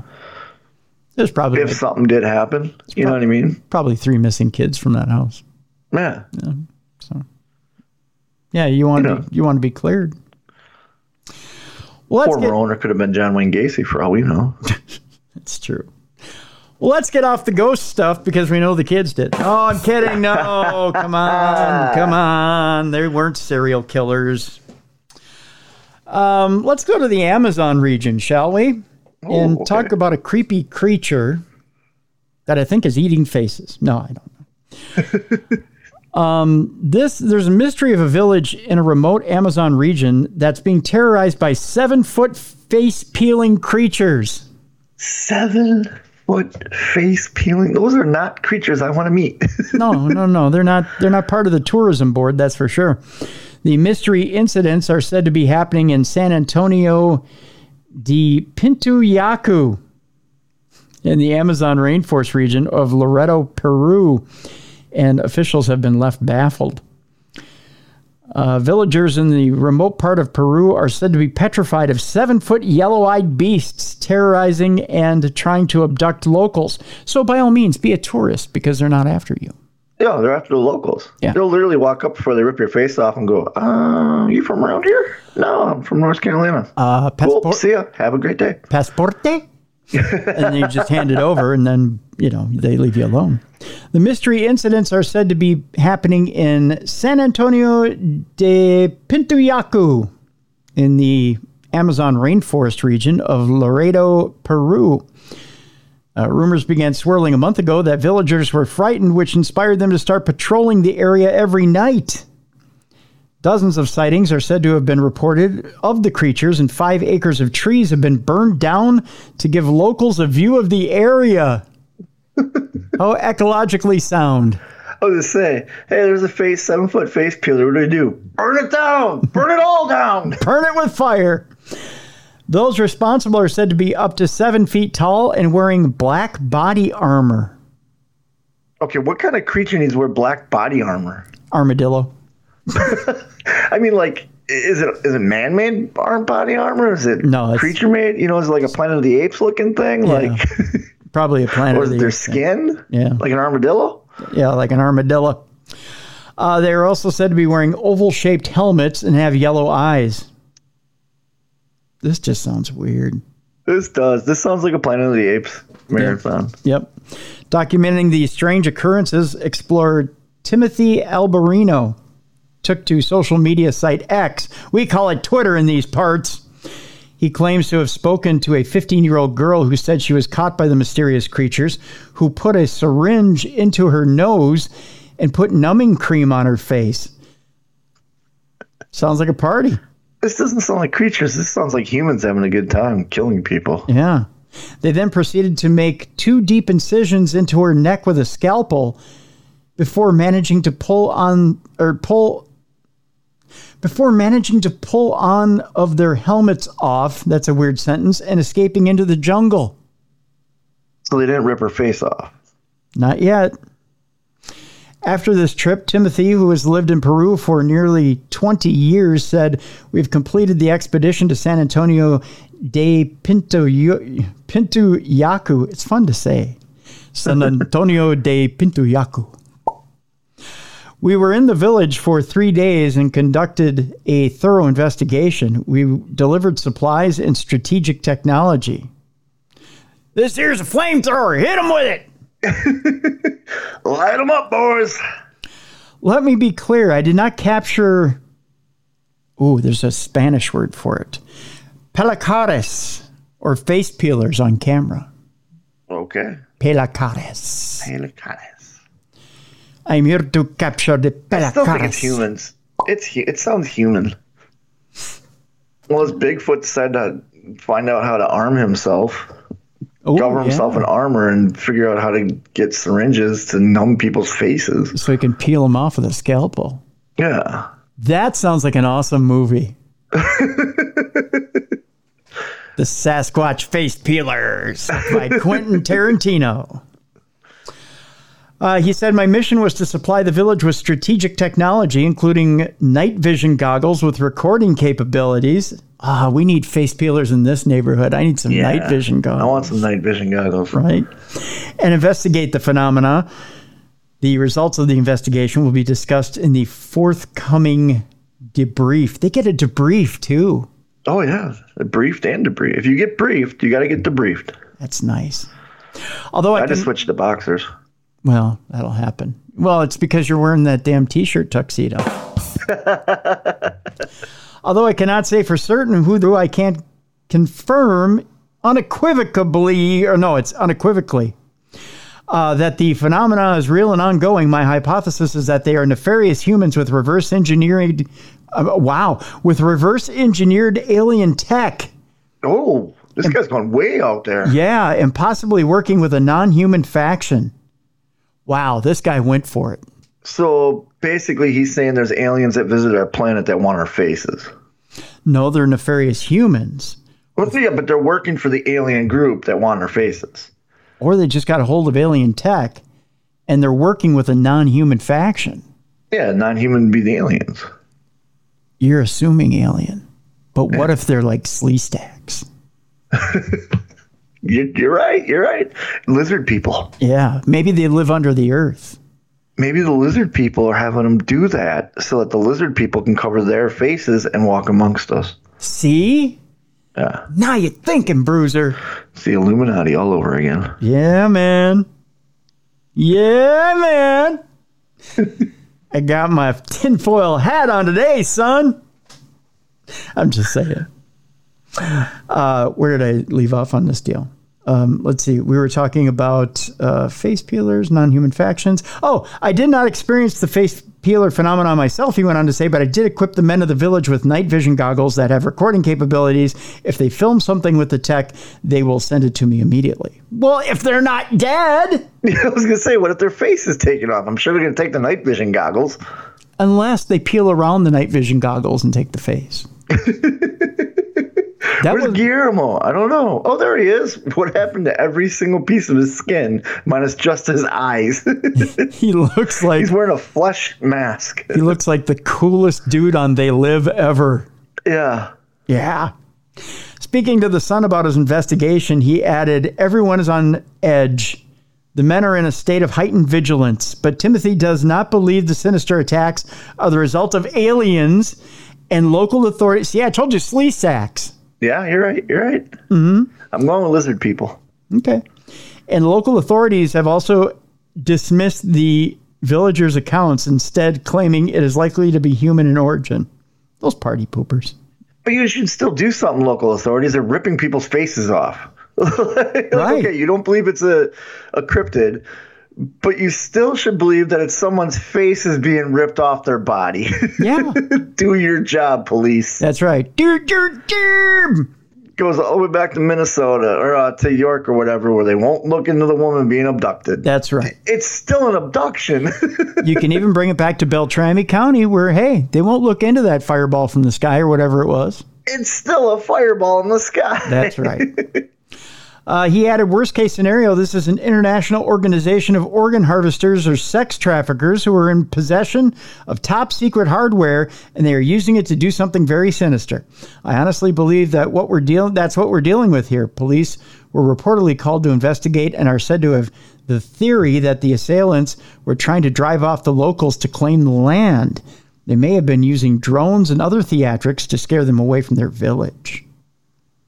Man. Again, faces are being ripped off. Investigate. That's true. You got to love it in Peru this time of year. Oh, yeah. Yeah. I'm definitely not going right now. Bunch of face-peeling nerds. Helping them lizard people. That's right. That's right. Speaking of face-peeling nerds. No, I don't know. I don't know what I'm talking about there. Ziggy's Picks.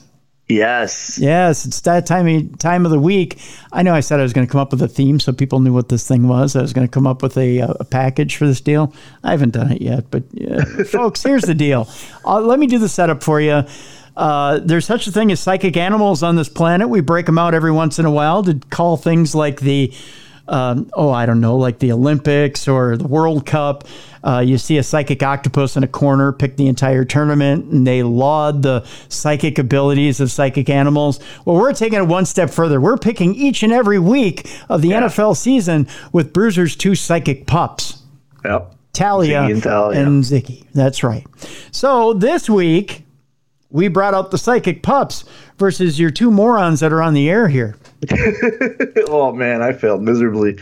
This is a time where logic backfired on us.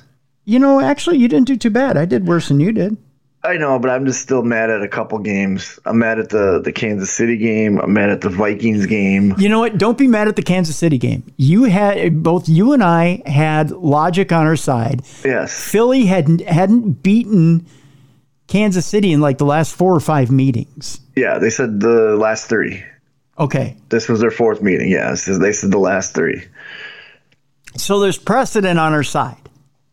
Yeah, like I said, we went with research and knowledge. The pups went with psychic abilities, and the pups did way better than us. Actually, no. On that one, Ziggy picked the Chiefs. Yeah, well, both of them did. Yeah.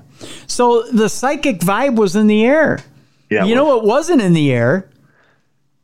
The goddamn hands of the Chiefs receivers. Oh, when Juju Schuster dropped that one at the last. Oh, that would have won the game.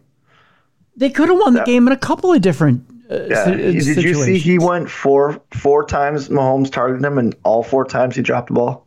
Yep. You have one job. You have one job. And you get paid well for that job. Exactly. Catch the damn ball. Yes. But I'm telling you, and Marquez Valdez Scantling, there's a reason he's not in Green Bay anymore. I'm just telling you.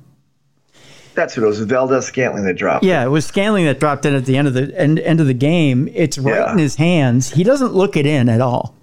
No, and what he does, instead of pulling it into his chest, he puts it up to his shoulder for some reason. Yeah. So when he lands on the ground, well, of course, there's nowhere for it to go but out of your hands. Right, it's going to pop out. And God bless Patrick Mahomes, because he won't throw his teammates under the bus.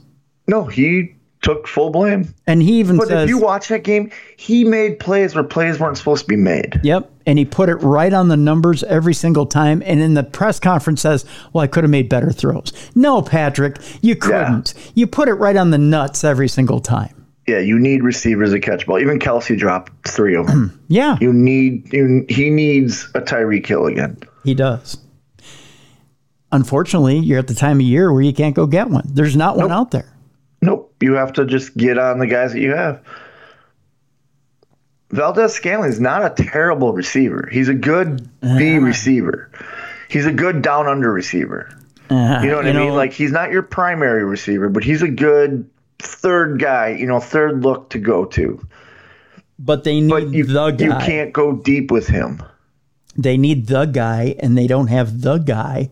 Yeah. They could have went out and got a guy who could have potentially been the guy earlier in the year, and they didn't. Yeah. They could have drafted the guy. Yep. But they're horrible at drafting receivers. Another game pissed me off was that Giants game. Where the hell did these guys decide to start playing? Right? What the hell? DeVito, a guy who lives in his mom's basement. I was going to say, is that Danny DeVito's kid? Who the hell is he? I don't know, but he lives in his mom's basement. Yeah, but evidently he wants to play. In Cleveland, it's you know what? This is a season of rookie quarterbacks and backup quarterbacks. Yeah. You had Rodgers go down, which I'm wondering is Kirk going to be pissed off at Rodgers if Rodgers comes back in December? Is who going to be pissed at him? Kirk Cousins, your boy. Or do you think Kirk's going to be like, I can get back if we make playoffs? Here's why Kirk's stupid. Because Kirk didn't follow Rodgers' rehab program or his surgery. Oh, he got the regular surgery. He didn't get the experimental one like Rodgers did? Rodgers said he didn't. That he didn't follow his lead. Why wouldn't you? Look at Rodgers. Because Cousins is a dumbass. That's why. True. But anyways, you had Rodgers go down, so Zach Wilson goes in. Mm-hmm. Deshaun Watson's gone. They brought in that rookie quarterback for Cleveland, and he did a hell of a job. Dobbs got traded from first he was in Arizona doing really well, got traded to Minnesota, starts leading Minnesota to something you guys haven't had in forever, a good quarterback. Well, you know what I mean? It's amazing. CJ Stroud out of nowhere is going to be the league's MVP. I feel like Dobbs proved me right with you on Sunday night. And that's this. There's a reason why he hasn't started around the league, and he showed it Sunday night. You think so? You don't think it was your defense dropped the ball? Nope. Okay. The Denver defense turned it up on him, and he showed. They did, but your defense didn't turn it up, I didn't think. No. It wasn't our defense. Okay. Wilson's going to perform. Yeah. That's just all there is to it. And the fact of the matter is eventually he's going to move the ball, and he's going to be clutch. The fact that offense moved up and down the field and our defense only gave up 21 points. True. Pretty damn good. Yeah. That was a bend but don't break defense. And they did their job. Who didn't do their job was our offense. And they just didn't. They got down into the red zone and choked. First of all, Madison choked big time. He might have had 18 carries for 81 yards, but it's time for him to go. He's not a starting running back. Yeah, I remember you saying that. Yeah, he's done. And he's the backup too, right? No, he's the starter. He's your starter, okay. Mm-hmm. And it's time to rotate Chandler and Wongwu in and let them run. But the other thing too is that Dobbs is fine when he's got time. He's a great quarterback when he's got time. Every quarterback in the league is great when they have time. But when they started dialing up different blitzes and different looks and things that, and the line started to collapse a little bit and didn't give him that time, he looked different. I noticed, and I don't know if this is because he doesn't know the offense yet, but he didn't audible out a lot. That normally when they're blitzing as much as they were, Yeah. that's what happened with Philadelphia. Is Kansas City put the pressure on, and Jalen would audible out of it. Well, keep in mind at 15 seconds they click off that communication with the coach. Yeah. So I don't. And again, you're right. He doesn't know the playbook. Yeah. So he probably has a play he can audible out to, but he's probably not familiar with it. Yeah. So yeah, they got him. Yeah. And they solved him. And will he be better in the future? Sure. But I just think that he's not going to have enough time. Okay. That's going to be what's going to happen. He's not going to have enough time. Okay. And you've got Jaron Hall who's sitting there, who has had enough time, who knows the system, who knows how to audible out. And if you're making a playoff run, because remember, this is a rebuild. This isn't a rebuild. This is a competitive rebuild. And there's playoffs in the horizon. Yeah. I don't think Dobbs plays more than a game or two if they lose again. I disagree. I think Dobbs is their future. You watch. I think he's the future. I think he's got a short I do have to say leash. this. If we're talking about future quarterbacks, Panthers got to get rid of Bryce Young. And I don't think Jordan Love lasts too long in Green Bay. Really? Oh, that game on Sunday with Green Bay. Oh. Yeah, Love is good. Love is good until it comes down to scoring points. See, I disagree with you. I think that Love is just fine, and it's not him. It's not him. It's his receivers. And they say that. They say because he's got young receivers. He's got young receivers. Yada, yada, yada. Christian Watson was never that good. If you remember, was it 2 years? Last year? Very first game of Minnesota. He dropped All you do is catch the ball. That would have changed their whole season, and he dropped it. Yep. He doesn't catch the ball when it's but Love doesn't put it in there like Rodgers does. Oh, well, but you're comparing apples to oranges. Well, I am. I just But Love I don't like that they're giving faith in some of these quarterbacks that don't deserve it right now. Oh, I don't know about that. Love is from now, when you watch him now as compared to the beginning of the year, he's really progressed. And he's seeing the field, he's reading blitzes. He's putting it on some of these receivers and they're dropping it. Yeah. But he's accurate. Yeah. I'll tell you this right now. If you were to, and you're going to laugh at me when I tell you this, you give me a choice between Love and Dobbs, I'm taking Love.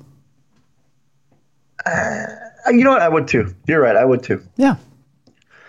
Because there's more poise in the pocket. And this is what Dobbs doesn't have right now. He doesn't have poise in the pocket when the heat's turned up. Yeah, he's got happy feet. And that's why he's not starting in the NFL. Yeah, his problem is he tries to be like a Michael Vick or a Cam Newton, and he's not a Michael Vick or a Kyler Murray. Yep. And he's not them. Yep. He's just going to get hurt doing that. Yep. And that's why I think Jaron Hall starts. Is he the one that got the concussion? Yeah. And you barely got to see him. Yeah, I know. Because he had a concussion. Well, because he got a dirty hit. It was not dirty. That was dirty. Now you're sounding like a Cowboys fan. Nope. Go watch that play again. It was helmet. You're sounding like a Cowboys fan. It was helmet to helmet, Bruiser, and then he hit the turf. Go watch it again. Was there a flag? No, because they didn't throw it. Exactly. You're in Atlanta. Doesn't matter. See, you're sounding like a Cowboys fan now. Go watch it again. I'll send you the play. You'll see it. I'll send you the play. Send it to me all you want. You're sounding like a Cowboys fan. It was helmet to helmet. That was the reason he had the concussion. His head barely hit the turf. It hits the turf, yeah. Barely. But if you look back at like Deshaun Watson's other guys' concussions, their head barely hits the turf. You've hit the mat harder than his head hit that turf. Yeah, but I'm not a pussy like this guy. No, come on now. No. That was a dirty hit. It was not. And there were other dirty hits in that game. Nope. You sound like a Cowboys fan. There were fines. Our team didn't lose because we suck. No, I'm not. Well, they won beat that Atlanta game. too, didn't they? Yeah, they won that game. But there were also fines after that game on the Atlanta different defensive players for dirty hits. Okay. Yeah. Okay. Yeah. Anyways, how the pups do? All right. So doesn't want to see you sound like some of these Redditors in the Vikings room. Don't want to watch the tape. What's the puppies doing? I'm waiting for my mom to bring me my tomato soup. All right. So Ziggy this week was 6-8. And slid a little bit this week. Talia is back on track, 10-4. Bruiser is 9-5 this week. I was 8-6 this week. I told you I'd only have a couple of good weeks and then I'd fall off. So, with that, the overall results, Ziggy is at a 531 percentage, 86-76. By the way, we've done exactly 162 games, which is a major league season. All right. Yeah. So Ziggy's at a 531 pick percentage. Talia's at 90-72, which is a 555 pick percentage. Bruiser is at 96-66, which is a 592 pick percentage. And yours truly is 97-65, which is a 599 pick percentage. There's one game that separates Bruiser and I, and there is 4 games that separates the pups.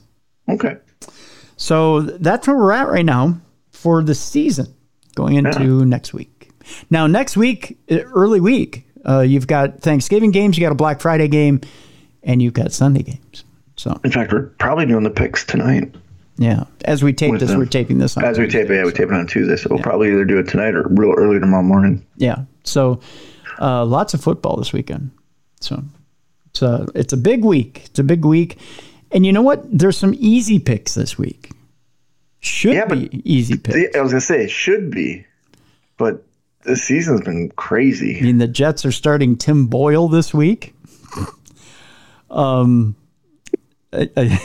Seahawks are talking like Geno Smith is hurt, but they're saying he's questionable and that he's probably going to play. But there's Joe Burrow's out for the season. Mark Andrews for Baltimore's out for the season. Yep. Mark Andrews is the leading tight end in the NFL, and he's gone. Well, Baltimore still played well without Andrews. So they did. I'm not saying he's like, oh no, they're going to suffer, but that's still a big hit. Yeah. Because Lamar Jackson's banged up. He is, but Baltimore's still the number 1 seed right now in in the AFC. So I don't put anything past him. Yeah. Yeah. So that's Ziggy's picks. Again, folks, if you want to see how everything shook out and who won what game and where and how, and if you want to see video of the pups making their picks for this past week, you just go to darknessradioshow.com and Ziggy's picks. You click on Ziggy's picks and everything's right there. And this latest one, you can see how excited Ziggy gets. Oh, we have the logos in an envelope, and anytime I grab the envelope, right away, she wags her tail so much, Ziggy does, that she knocks herself off balance. Oh my gosh. That's how excited she gets to do this. So that's why when people complain about this part of the show, it's like, no, you don't understand. Like, she loves this. Yeah. You know, like, even if it wasn't on the show, I'd continue to do it just because of watching how happy she is. You know what I mean? Talia could give 2 shits. Talia's just like, oh, yeah, cool. Yeah, awesome. You know, but Ziggy gets, and it was, if you want, look at the latest video. Watch how excited she is when she's making her pick.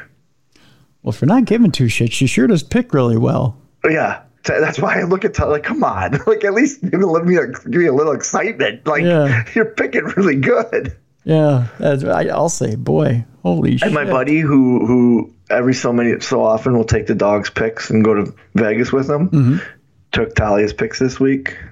Cleaned up a bit. Let's just say she's getting some brand new toys are coming in the mail for her. Wow, look at that. Look at that. Yeah. I'm about to take Talia's picks and go play them. Yeah, there's a little bit of money to be had there.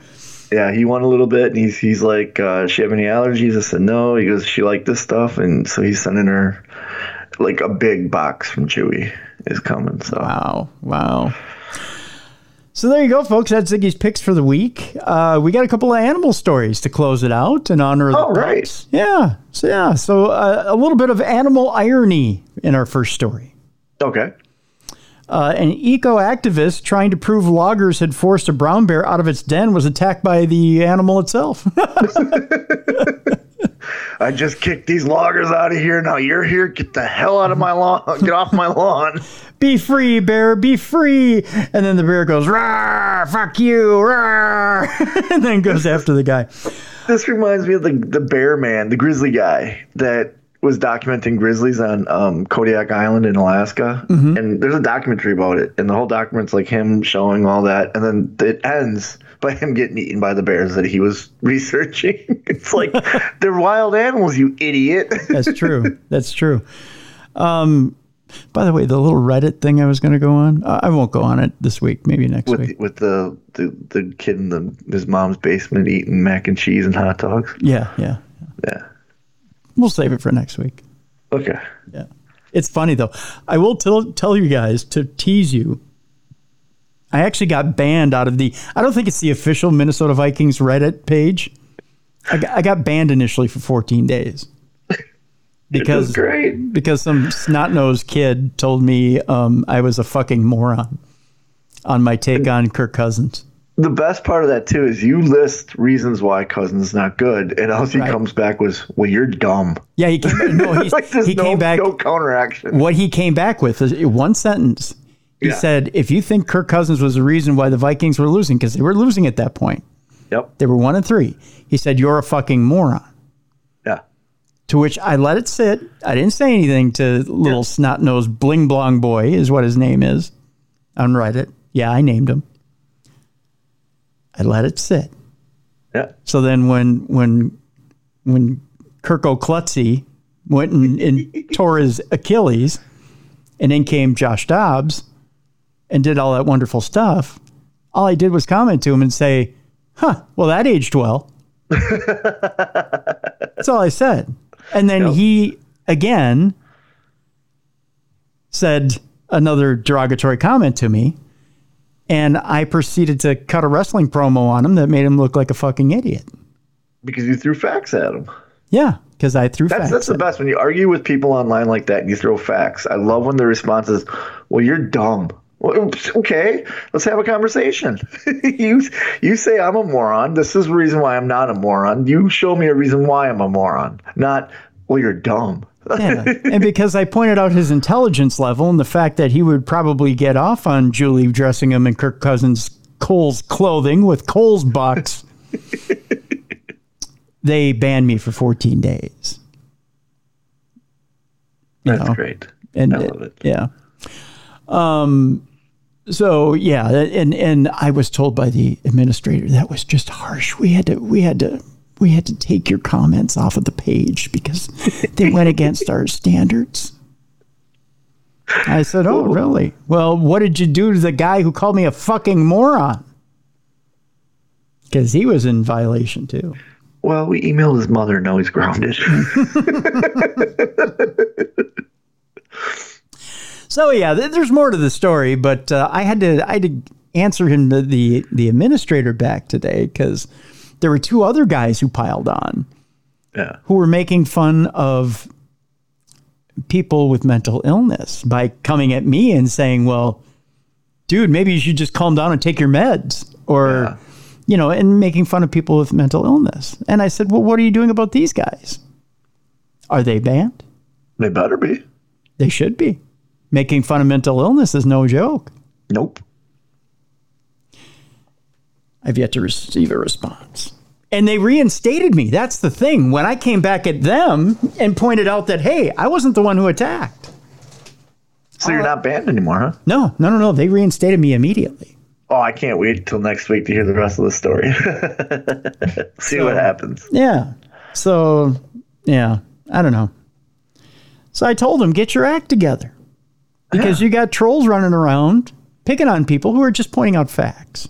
Yep. And if it's an opinion that they don't like, then you let them run roughshod over people and you don't clean up your own backyard. So clean up your own backyard. It's probably the administrator's kid. Don't worry, he's grounded now.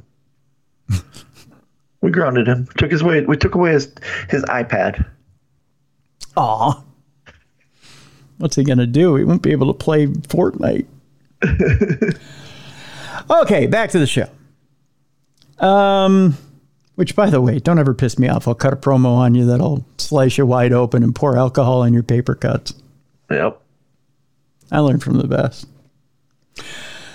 Anywho, and that's right. You'll cry in your tomato soup and mommy won't cut the crust off your grilled cheese. And by the way, we don't allow that shit in the Darkness Radio chat room either. No. Somebody calls somebody a fucking moron, they're out. Yeah, you've been kicking people. And the best thing is the people in that chat, they police for us. So, like, right. Somebody comes up right away, it's at Tim. Hey, Tim. That's right. You're like, I got it, guys. Like, not on here 24/7, but I got it. That's right. So watch your P's and Q's. Okay, so back to the bear that didn't like the eco guy. That's trying to save his home. Yeah, it's trying to save his home. An eco-activist. That's right. An eco-activist who was trying to prove loggers had forced a bear out of its den was attacked by the animal in what a Polish official, Bruiser, described as an irony of fate. I'm about to tell a Polish joke after I was talking about being politically correct.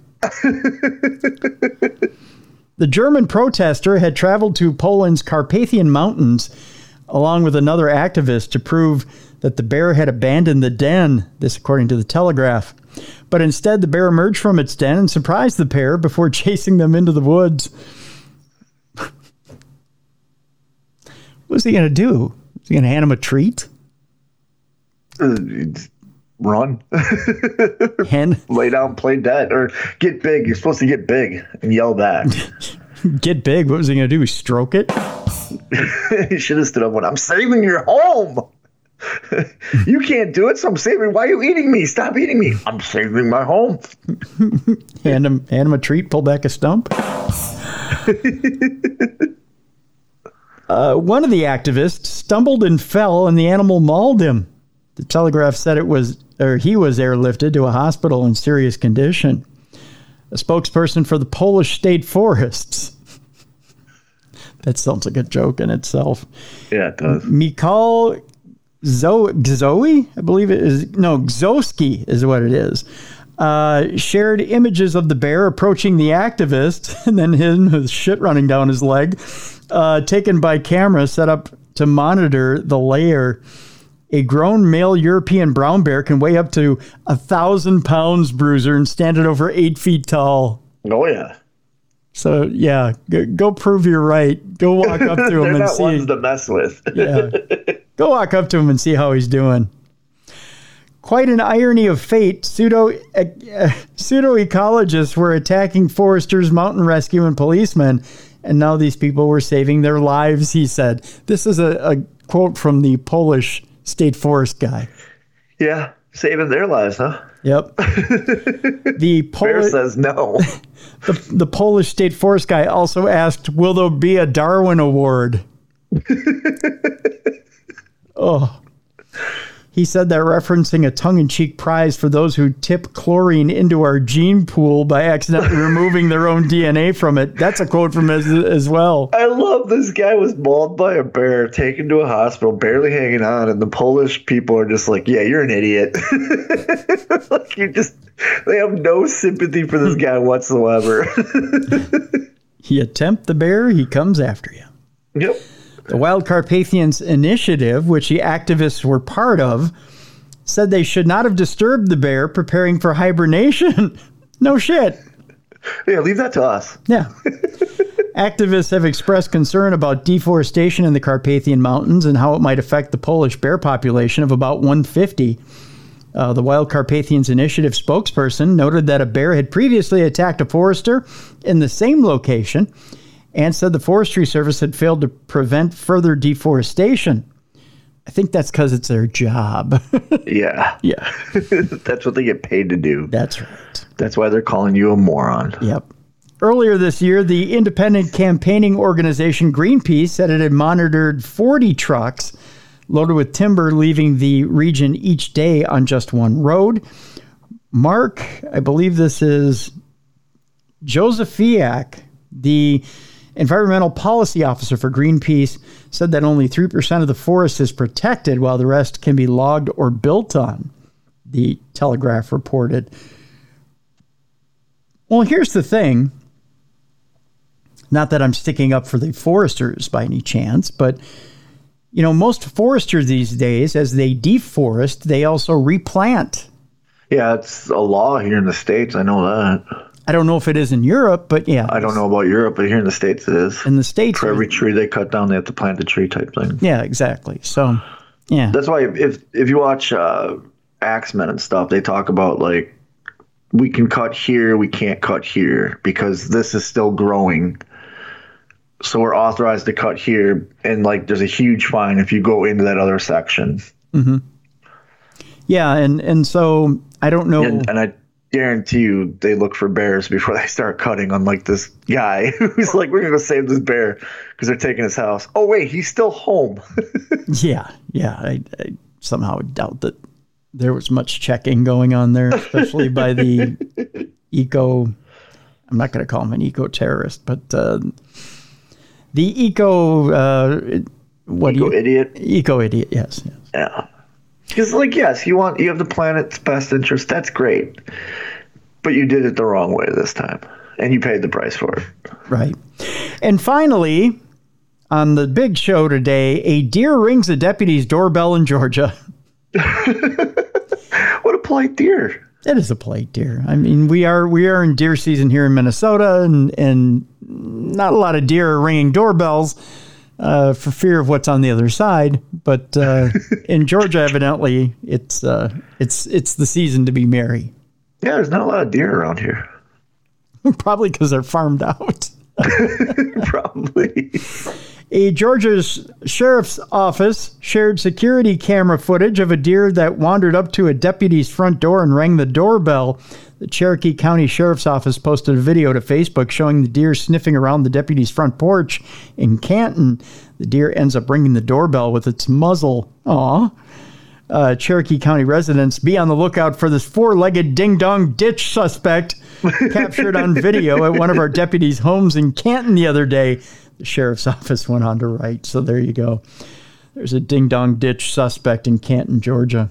I love stories like that. Like the last week we had or was it yesterday? The bear stealing the Taco Bell and coming back for the drinks, and just ring cameras are a great invention. That's all I gotta say. It's true, and you can't trust nature. So yeah, there's that, and that does it for today. Bruiser, you have a huge weekend coming up, my friend. Huge. It's called WrestleCade. It's in Winston-Salem, North Carolina. AML puts it on.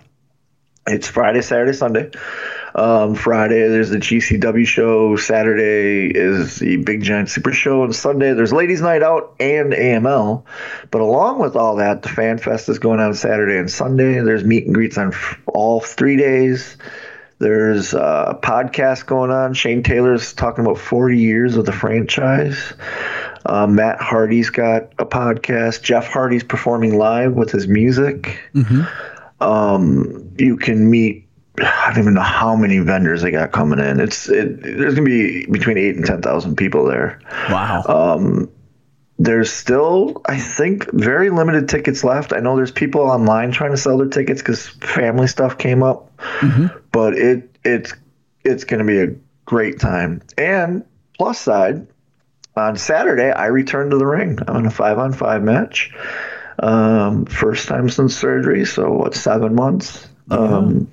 See if the old guys got. I mean, I've been working out at the school and stuff, and getting back in shape, and my brain's fried because I've been talking to creative because I'm producing 4 different shows. So wow. But yeah, WrestleCade. If you go AMLwrestling.com, it's on there. You go to Darkness Show. DarknessRadioShow.com. Yep. You got the whole schedule up there. Come out, say hi if you're a listener, please. I love talking to listeners when I do these appearances because it's good to see my two passions cross over with the paranormal and the wrestling. And I love when I see the wrestling fans at the shows. And come by, say hi, and if we got time, we'll give Cruiser a call, maybe like you did with your absolutely con. Absolutely. Yeah. I'd love to see people show up at WrestleCade, and I'd love to say hi to them if they're there talking to you. Also, if you can't make it to Winston-Salem this weekend and you still want to see Bruiser wrestle this weekend, you can do so by subscribing to the Title Match Network. And we have a link in that events page at darknessradioshow.com where you can do so. There's a link there where you can click on, takes you right to the Title Match Network page with all the WrestleCade events. You can click on, there's one link, I believe, for all the events this weekend, one package for everything. So you can click on that. You can do that.